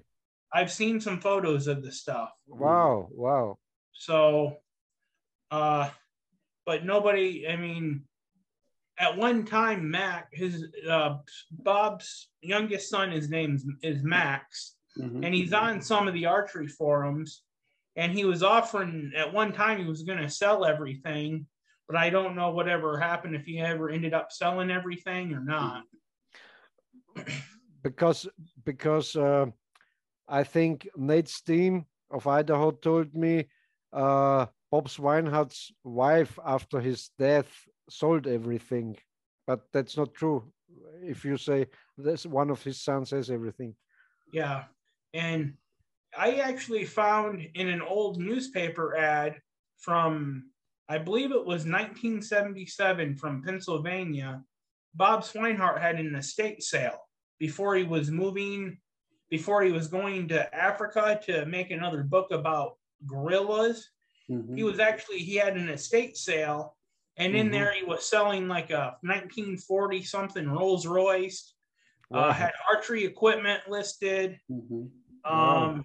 and a bunch of other stuff. So maybe some of that stuff, you know, got sold in the estate sale. Yeah. He was kind of a rich guy, no? He was a kind of rich guy, a building like an architect or something, no? Yeah, he I think he was a foreman or owned a business of like a cement factory or something, or a mason. But that I would love to find some video from Bob Swinehart. I never saw any. I have never seen any. Never saw any. And he was, I think, from German origin, because he lived in Pennsylvania, where you know that, Armin, they had two official languages in Pennsylvania, German and English back then. And it's Schweinhardt name, Schweinhardt and so. Yeah, it's a typical German name. Sounds like it. I'd say. And he also put on a lot of shooting demonstrations as well. Yeah. So, very crazy stuff. In his book is one picture, he's holding the bow with one feet and drawing the bow with the other feet and shooting. Ooh, okay. Yeah. Nice. Yeah. So, and a strong guy, I think. He used very heavy bows. Yeah. Now, the other fella I was going to ask you about, Peter, from California, Don Brown.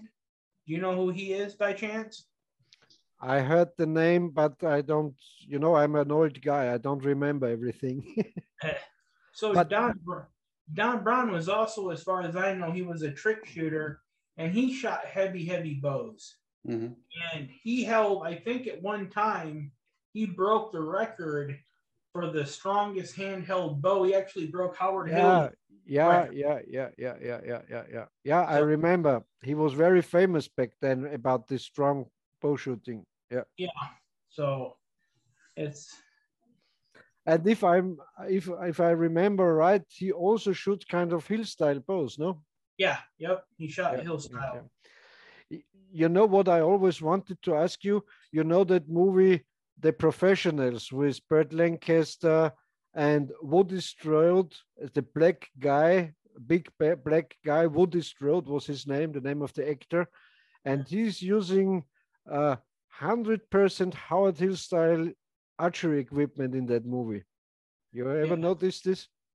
Yeah, and he was the fellow that was pulling the bow back that he was lighting a cigar, or had a cigar, and he was lighting dynamite, right? Yeah, there's a famous picture with the long bow and the arrow with the dynamite, and he's lighting his cigar on the how is it called? On the lunte, the fuse. Yeah, the fuse. Yeah. But what about that movie with Robert De Niro and the other fella? I know, John Travolta. Yeah, the hunter. Yes. He was using a Howard Hill longbow. Yeah. It's a bad, horrible movie, but he's using Howard Hill equipment. Yeah, it was kind of a strange movie. So yeah. I dislike Robert De Niro since Donald Trump was president and he just talking shit about Trump. I don't watch any movie anymore with Robert De Niro. Never. Yeah, He's my thing. Gone. Yeah, anymore the whole politics thing and the COVID stuff. I can't even get into talking about, because living here, it's just, you know, he said, she said this, they said that. It's just. But Cody, you have a nice governor, no? Gretchen Whitmer. She's wonderful. She's like Stalin and Hitler together, no? I'm not gonna make any comments on that at all. Want to stay alive and in business. If you know, in Michigan, it's that bad. If he says something, he will get into concentration camp. In one of Whitmer's camps. They call it female camps. For naughty boys. Cody, what you are wearing is a really traditional American hunter's cap, I have to say, because I know it. Yep. They're actually made up north, up in the UP of Michigan. Yeah, yeah. Stormy Cromer. Yep. They're kind of like our Lancer caps, you know. I mean, kind of like that with this button in front. This one is tight. Yeah. And also by that old Lancer caps, you can put down the brim to your ears. Yeah. Yeah. Very traditional. Nice. Now, are there any tricks that you guys want to see me do? Like, you have any suggestions? I'm trying to take suggestions of other tricks to try or trick shooting. You have any suggestions? I don't, for a long time, I don't thought about this. Once they asked me if I can hit the falling water drop. So that is sure kind of nice thing. I also have to tell you, because that I'm proud about that balloon shot I created with the 3 balloons, because I never saw it before. It was my own idea to put one balloon into the other and having. How many copy it? I sent you last time the link to this X Factor show from Thailand or whatever. I don't know where it was. And there were 2 ladies, and they held a balloon, and then she shot the first and the second and the third. Ooh. And that's what also the Chinese saw on YouTube, because I have to say, I was early on YouTube. I didn't do a lot, but what I did, I put also on YouTube. And they don't ask me before, but when I was there in China, they said, "Can you do that balloon thing?" Of course. Then they had a kind of own department for the balloons. It was 2 big tables, and I think 3 or 4 Chinese people, and they didn't know how to do it. I said, you have to use a wooden cooking spoon and some baby powder to stick them together, and then they didn't know how big they blow them up, so there would be a gap between the balloons. Then I told them the secret to hold them against a strong light lamp, and so you can see through how big they are. And when the show was, they had a table with about, I think, 20 sets of this kind of balloons prepared. And the biggest one was like that, and the smallest one were all 3 balloons like that. So I saw them bring in a kind of size of that. I said, no, let me look about the balloons. Of course, I have just the biggest one. And then I hit with the first shot 2 balloons, because I don't know how big the gap was, or it was my mistake. I didn't know. They said, you like to do it again for the 3 balloons? I said, no, it's okay. For me, it's okay. If they are just 2 and it's okay for you, it's okay for me. You can't lose if you say, no, I have to do it again. Maybe you break them all 3 in one shot. So exactly. So is archery still pretty big in both, where both you and Armin live at all, or? Yes. In Malta, it's now big, since I'm here since 8 years and promoted, like, and I didn't do anything else since I'm here. The biggest thing is, and it's kind of a epidemic too, here in every village, close to every village in Austria, there are 3D courses.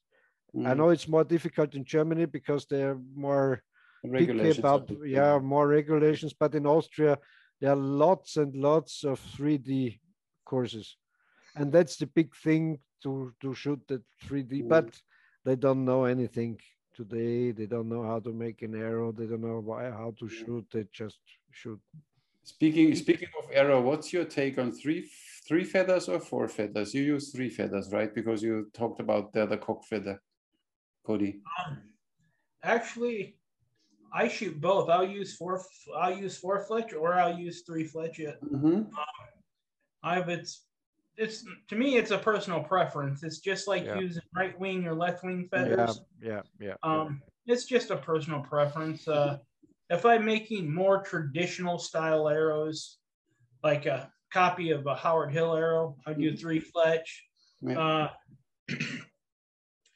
I've actually seen some hunting arrows that were from Fred Bear way back in the day, probably in the 30s, they were in an archery display. They were 3 or 3.5 inch long feathers, and they had 6 feathers on them, almost like a flu. Okay. And it's just personal preference, you know. But Cody, you know, I thought a lot about this subject too, and I came up with the idea that if you're hunting in a very windy terrain, in a very windy area, so maybe 4 or 6 tiny fletches are better than 3 big ones, or not to say 2 big ones, because you can count the surface of the feather. How many surface do you have in the wind? And if you have big ears like that on your arrows, so side wind easily will push it off trail. But if you have very small 1, 4 or 5 or 6, maybe it's better. That was my idea about it. Yeah. So it's, to me, it's always been, of course, you know, working at Bitzenberger, we get calls all the time, you know, about, oh, what would you suggest, a 3 fletch, a 4 fletch? And most of these guys are shooting compounds anyways. Yeah. But it's all a personal preference, just like helical. And once again, some guys just overthink, you know, they sit and think, well, maybe I ought to do this or do that, or they overthink it. They make archery too complicated almost. Yeah. And, Cody, I want to ask you one more thing. Back then, when in the 90s, we used to buy compressed tapered arrows, shafts from, I think the name was Arrow Smith or Arrow, I don't know.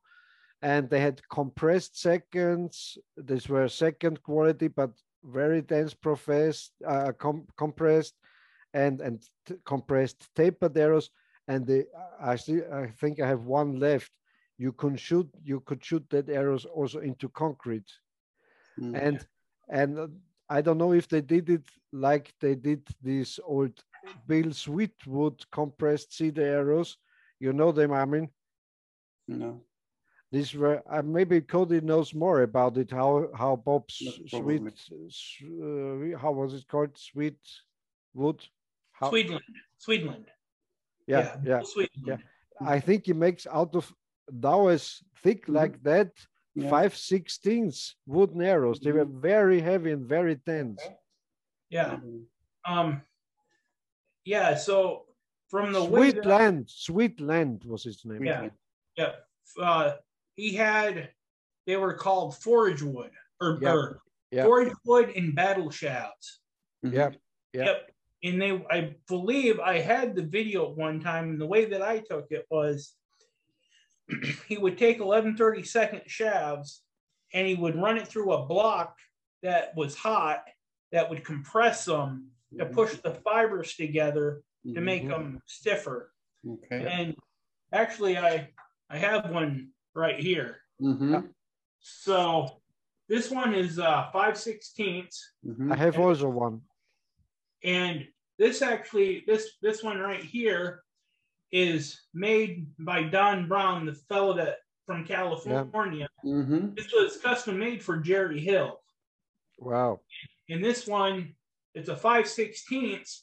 But I mean, this thing is stiff. That's probably over 100 pounds. I mean, it's stiff and heavy.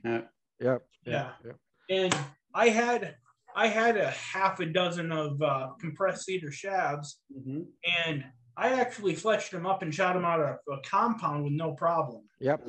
I remember how the company's name was. It was Cedar Smith was the company's name, and they had that compressed, tapered, and so on. Very nice material. Yeah, but straight as hell. Do they still exist, or you can? I don't know. I haven't heard the name. I haven't heard anything about them in years. But when they are so good, why didn't they? Why there's no success? I don't know. I think because a lot of archers who are not competitive archers, but bow hunters switched over to aluminum and carbon. And so there was, I think there was less demand for shafts like that, no? Yeah, I would say so, yeah. So it's just like years ago, I heard this big thing that Easton was going to stop making aluminum arrows just to make carbon arrows because the demand for aluminum arrows was no more. But I mean, they must still sell them because they still make Easton aluminum arrows. I made myself a set of these Easton Legacy XX something shafts. Wonderful arrows. I use on heavy 175 grain points, 5.5-inch feathers, mercury nocks, because they have the, you know, the taper in the back on the aluminum. You can use the nocks for the wooden shafts. Yeah, I love them. Great arrows. And if talking about arrows, it's kind of funny if you watch some of these so-called reality shows that we have here in America. Like some of these reality shows, they'll show a guy, you know, oh, well, this guy spent hours building a bow. And then you look at the arrows he's shooting and they say, oh, well, he spent hours building these arrows. And then you look and the arrows are from Amazon. And you can tell exactly they're Amazon arrows by and it's just the whole reality. The reality stuff too is just crazy. You know, I always say you can have a crappy bow. When you have a good arrow, you still hit the target. You can have the best bow, you have a bad arrow, you don't hit anything, because it's still the arrow which hits the target, not the bow. And you know, Cody, I worked for sometimes with television people, and you also can ask Byron Ferguson. It's always fake. All they show you is fake, totally fake. Everything. It's like that one show that we have here. One of the pro trade, like they were mountain men or whatever, and they were talking about how this guy was building a bow out of a pair of really rare pieces of Osage orange. Well, rare Osage here in Michigan's all over the place. I didn't know Osage was rare. And if I'm not mistaken, it grows over there by you too, doesn't it, Peter? Osage orange? Yes, not especially in Austria, but in Hungary they have lots and lots of Osage orange. Everything they show you is a lie. Television and reality, yes. You know, sometimes in some documentaries they talk about that big island of plastic is in the Pacific Ocean. It's as big as France. They tell you. So I thought, that's horrible. So I checked it out. I Googled. You can't find any picture from a satellite or an airplane to show this plastic island. There are pictures they photographed like that into a kind of, you know, I'm sure there are lots of plastic swimming around, no problem. But there's not an island big as France. Because if there is, I like to see a picture with a ship aside this or something. You have a scale. That's really big. So it's all and lies. Nowadays we see every corner of this planet 24/7. It should be possible to have a photo of it, exactly. With all the satellites, you know, they take a photo of us when we go take a. I don't want to say it now, but you know, whatever we do, they can take a photo of us, but they don't find this big, huge plastic island. Media, you know, how we like them. I'm quite sure if there's a kind, how they call it, I don't know in English, if there's a kind of accident with a big oil tanker ship, you know? Oh, oil spill. Oil spill? Yes, I'm sure if they can't find a bird sticky from this oil, this oil pest, they take an arrow and paint it with old oil and hold it to the camera and say, look about the arrow, blah, blah, blah. That's true. I mean, you see the best thing what media did. Speaking of COVID again, the first one in China who collapsed on the street because of COVID and died. And all of a sudden, in 1 minute, 2 guys in a full virus suit showed up directly and picked him up. I mean, how did they know that he will collapse there? So, it's so hilarious. And Cody for sure will know it, but because I think last week or 2 weeks ago, Dr. Fauci was in the Congress, in the US Congress. And how is the name of the Republican? Ron Paul asked him. And now it's no conspiracy. Dr. Fauci put his money into that laboratory in Wuhan where they built this virus, so the virus would be more infectious, so it would be more dangerous, easier to transmit. And that's true. That's not a conspiracy. You know about it, Cody? Once again, no, I don't really. Honestly, I try to stay away from all of that. Okay. I try not. It's. You're more afraid than our Chinese friend was. Yeah, but you can go gaga with all this information, when it's so.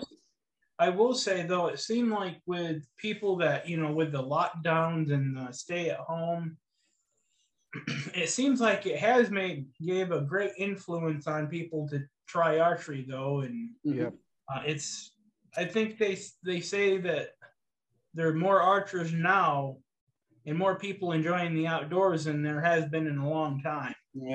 So I guess that could be a good takeaway from it, So in every negative thing is something good, of course. Yes. Greg Ekin of Howard Hill Archery used to need 6 weeks for an order to make your bow. Now he raised it to 14 weeks, 12 to 14 weeks. Still okay. Yes, okay. Compared to German and Austrian bow makers, it's okay. They ask you about the century, not of the year. Which century you need to bow? Something 2030, 2050. Now, are there many bow makers over there, Peter? And many. Yes. Yeah, many good ones I would know now, so that's why I can't tell. Yeah. And for sure there are some around, but I also I don't know any good arrow maker in Germany or Austria. So if you would ask me where to order a nice set of cedar arrows, I wouldn't know. I would say order them in the United States because these are real nice cedar arrows. They know how to make it. Yeah.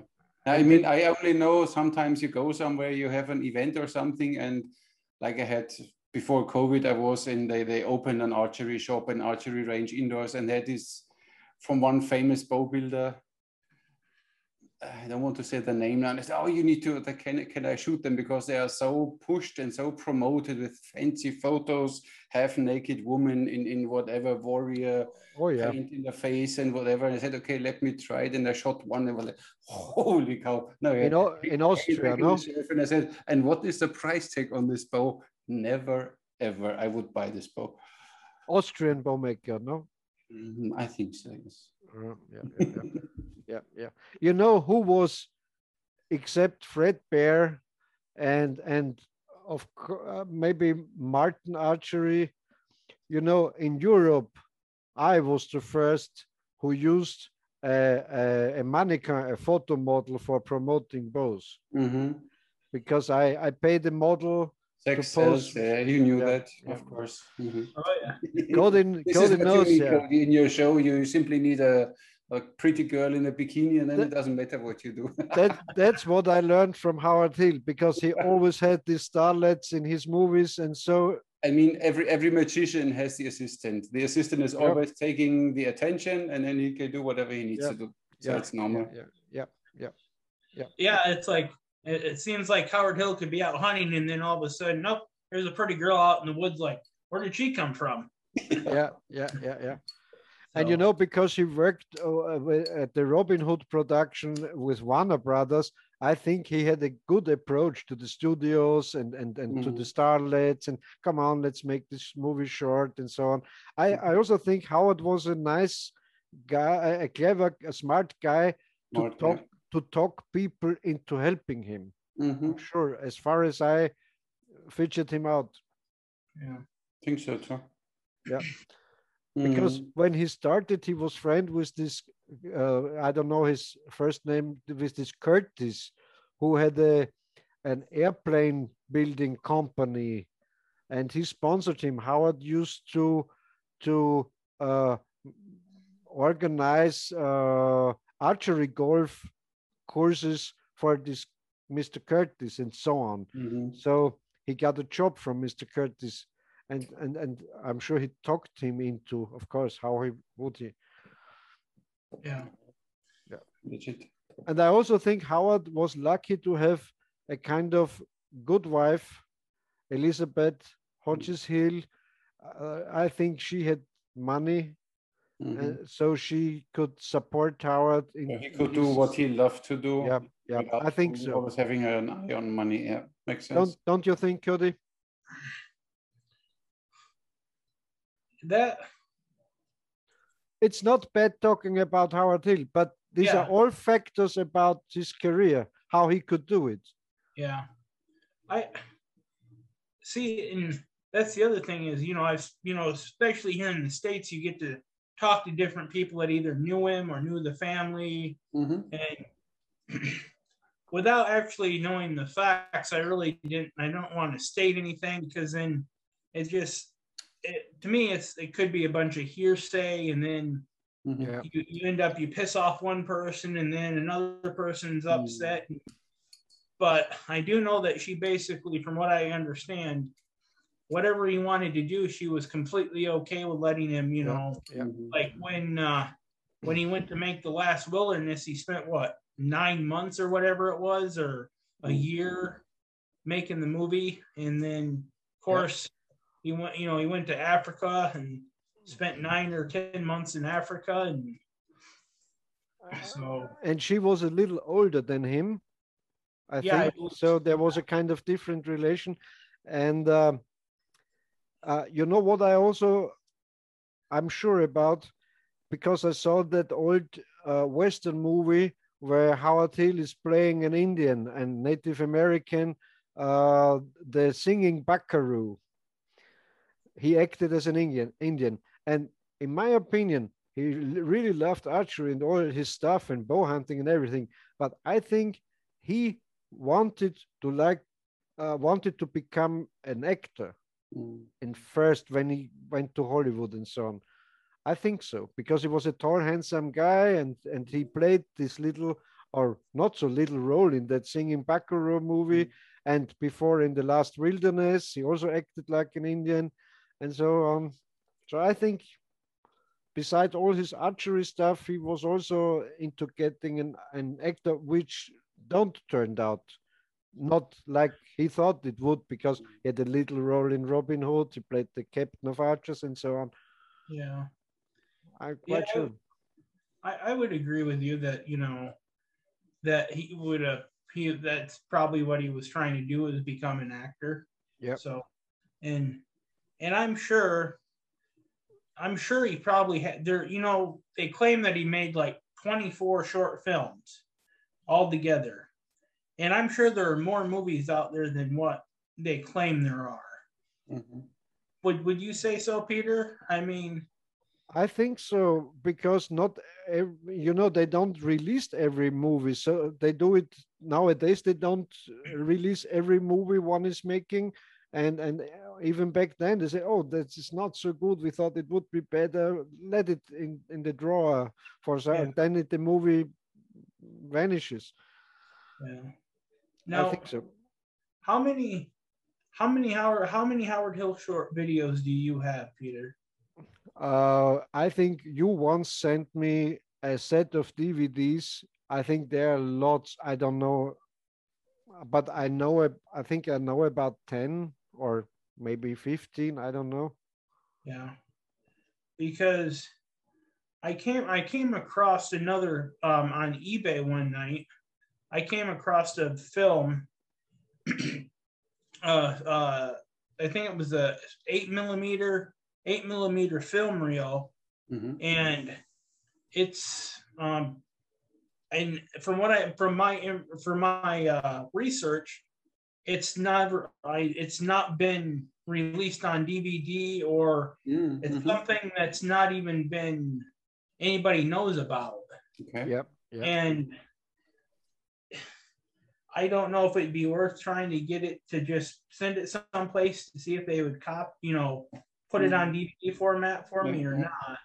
That would be nice. I think it's always interesting when it's something has to do with Howard Hill. He has still such a big fan base, and they're all many of them are collectors. And when they get some new footage and something they never saw, I think many would. You never saw a lot of crazy stuff about or with Howard Hill. So I'm sure there's some takes, some shots they never released.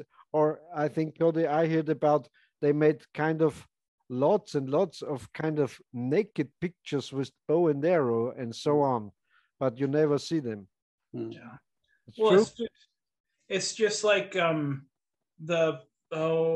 Howard Hill was doing the TV ad for Ford, and they told him for every bullseye that he would get, they would pay him, I think it was $1,000 or whatever it was. I think so. And you would think that somebody would, if that was such a great old commercial, that somebody would have that, and that's nowhere to be found. That would be quite interesting. Yeah, for sure. And you know the story, I mean, they said if he hit the bullseye, he will get $1,000 for the bullseye. And because they thought he will miss, he shot from a driving car, from a driving Ford car. And so they erected more tripods with targets. And then he said, if I hit one bullseye, I will get $1,000. And then I think he hit 5 in a row. He said, "There, you have to give me $5,000." Yeah. Nice.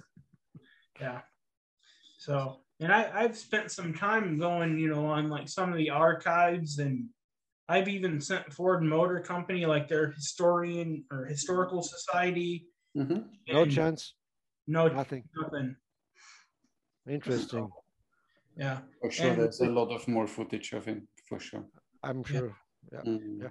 And what I wanted to say, they would have made a lot of shenanigans back then and jokes and so on. You never see something like this.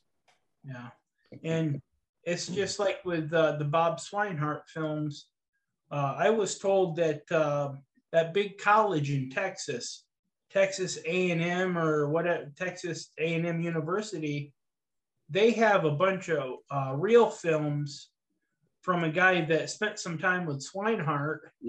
But I believe they said there's thousands and thousands of this guy's films, but I guess nobody's really taken the time to go through all of them. Then you know what? We stop now directly our podcast, and you sit in the car and go there. Yeah. Somebody has to do it. The thing is, when you always wait for things to be done, you wait forever. But Cody, as he tells us, he's doing a lot of research of this old stuff, and I know about it. Yeah. Interesting. But it would be worth checking it out, if there is some footage with Swinehart. Yeah. And wow, it's just amazing though that all the people though that did archery, all the little people that did trick archery and did exhibitions, and just not Howard Hill or Swinehart or Bear or Ben Pearson, Andy Vale. Yeah. By the way, did you, Armin or Peter, did you ever see the video that's on YouTube of Andy Vale shooting the battleship or whatever during World War II. Yeah. At first there was a beautiful woman on a swing, and he shot about the balloon she's holding or so. I think I saw it, yeah. Yes, it was a kind of war propaganda stuff. Yeah. Have you, Peter, ever seen any other video of Andy Vale, or is that the only one? That's the only one, as far as I know. I have on video. I have one of them hunting in Mexico. Oh, wow. And, I'm trying to figure out, I just have to figure out how I can transfer it from the V8 or from the tape to the computer. Yeah. But then again, I don't know if I'd be getting in with any copyright laws or anything. Yeah. Is this one still on YouTube? I don't know the name of this guy. It was also a commercial for a car, for the springs of a car, and he sitting on the car and shooting at girls with balloons in the car and so on. Who was this guy? Well, they were thinking it was Howard Hill, but it wasn't Howard. No. Because if I remember right, he took the steering wheel and he took a bowstring or something and tied it so the car would go around in a circle. The circle, yes. Yeah. And then he was shooting inside the car with the bow completely canted. Yep. They did some crazy stuff back then. Yeah. So, I'll have to try to dig up that one Andy Vale video, and I do have two other Andy Vale videos of him shooting, taking a German Luger, and he was showing the penetrating power of a bow versus a German Luger, and he had a sandbag with a balloon behind it. Yeah. And he shot the Luger into the sandbag. Of course, the sand stopped the bullet, and he shot completely through it with the arrow and hit the balloon on the. So, Fred Bear had kind of a similar stunt. He put a gas behind a bucket full of sand, and he also shot with a rifle or a gun at the sand bucket, and it won't penetrate, and the arrow will go straight from breaking the glass. Yeah. Nice. So, but. And some of the craziest guys were the Williams brothers. No, that movies they had, wow, they're shooting a kind of roll out of the other guy's mouth and crazy. You know what I never found out? What also Howard had, it's I think sometimes, what did they put on the arrows so they smoked? They had a kind of smoke trace. They shot the arrows in the air, and smoke come off of the arrows, so you can see the path of the arrow, the flight of the arrow. I wonder if it was it was some type of chemical. Yeah. But it makes me wonder if it was like a dry ice chemical where when the dry ice hit the air, it made the smoke. Yeah. But so maybe they had the arrows inside dry ice like that, and then I don't know. Yeah. So, I always was, back in the day, I always tried to figure that out, but it was always a dead lead because I thought that would be kind of cool to have a smoker arrow. Yeah. But I did that. I did it one time with a firecracker that smoked, like a smoke grenade. I just taped the smoke grenade on an arrow and lit it, and when it got close, I just shot it. But they had something maybe without fire, I think. And I think it was very poisonous or something. Back then, they used everything. No problem, even if it would be asbestos, no problem. No problem. Nowadays. Well, talking about fire, these old Min-Nox, the original ones, if you broke one of these Min-Nox, you could actually take a lighter or fire and light it, and the knock would burn completely off, and then you could put a new one on. Really? It was made out of a cellulose. Okay. So if you broke a knock, you could just take a match or a lighter. Of course, you had to be careful you didn't burn the feathers up on the end of your arrow. But they burn completely clean. Wow. So I got a big bag of the original mid-nocks. I ought to do a video of that. That might be interesting. Yes, yeah, yes, for sure. So, but yeah, and I wondered if maybe that's the other reason Howard liked them, because if he broke knocks, he could just hurry up and burn them off and put a new one on. Yeah. So, makes your life easier, especially on wood knocks. It's horrible. Huh? Yeah. So. Sure. So, guys, I mean, as nice as we talk, but we are already over 2 hours. I think. Okay. We should come to an end. But if you don't mind, we would love to invite you again to our show. Yeah, because of you have course. so much knowledge, you know, so many things, and it's so interesting for me, for Peter, and for all our viewers. So, if you would mind, and we can invite you again to our show. Well, I totally agree. I would love to have Cody hilarious on. When he pours his brain out, it's like, whoa. Wow. Yeah, for next time, I'll dig up some more of my other stuff that I have. Show a bit. Yeah, it's cool. And you know, Cody, you will get the data. You can use it for your own YouTube channel, the whole talk, so you can publish it. Yes, no problem. And guys, buy some Bitzenburger fletching chicks. Yeah. These are the best ones. I also have one. Yeah, we get a lot of people that you know, they've used everything else, but they love them. So especially the traditional guys seem to like them. So because you can go from 3 fletch, and you can move the like the dial indicator, or the little Allen screw on top, to go to 2 different 4 fletch options. So nice. And I think they are unchanged since 60 years or so. Yes, unchanged. And you know, I mean, the guys who made a lot of arrows, companies are making a lot of arrows in the United States. They don't have devices for 6 arrows to fletch or so. They have lots of Bitzenbergers screwed to a round table. And then they turn the table and glue on the next feather and so on. And actually, Henry Bitzenberger was from Germany, if I'm not mistaken, Peter. Sounds very German. Sounds like that, yes. And his wife was a heck of a shot too. She also did some trick shooting. Yeah. What was her name? Ruth also? Babe. Her Babe. nickname was Babe. Babe Bitzenberger, Babe Bitzenberger. Nice. Yeah. Yeah, the maximum I had was in Sylt when I was working on Sylt. It's a very small island in Germany. And when we built arrows, we had 30 fletching chicks in a row, because we used Yoo-hoo, you know, and it takes always 20 minutes to set.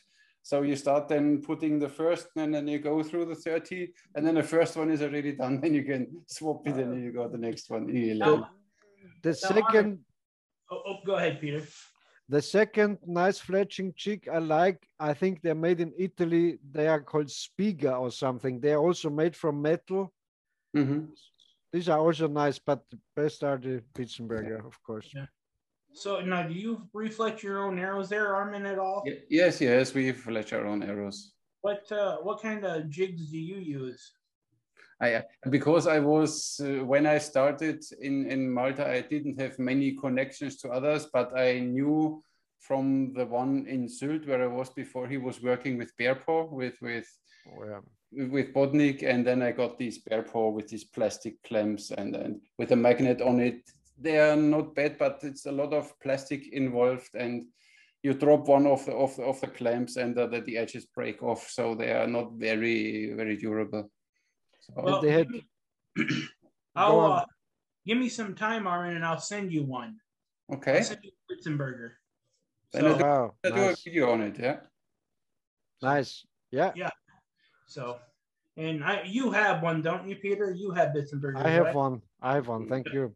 I like it. Bitzenberger, but then they were so expensive. That, you know, when you start the business and you need arrows and you need targets and you need this and this, need that. And I was like, okay, I go with the bear paw stuff because I got a good price for them. You know, I also have that old, it's still available, also 60 years old design, that old young feather burner. Oh yeah. Nice.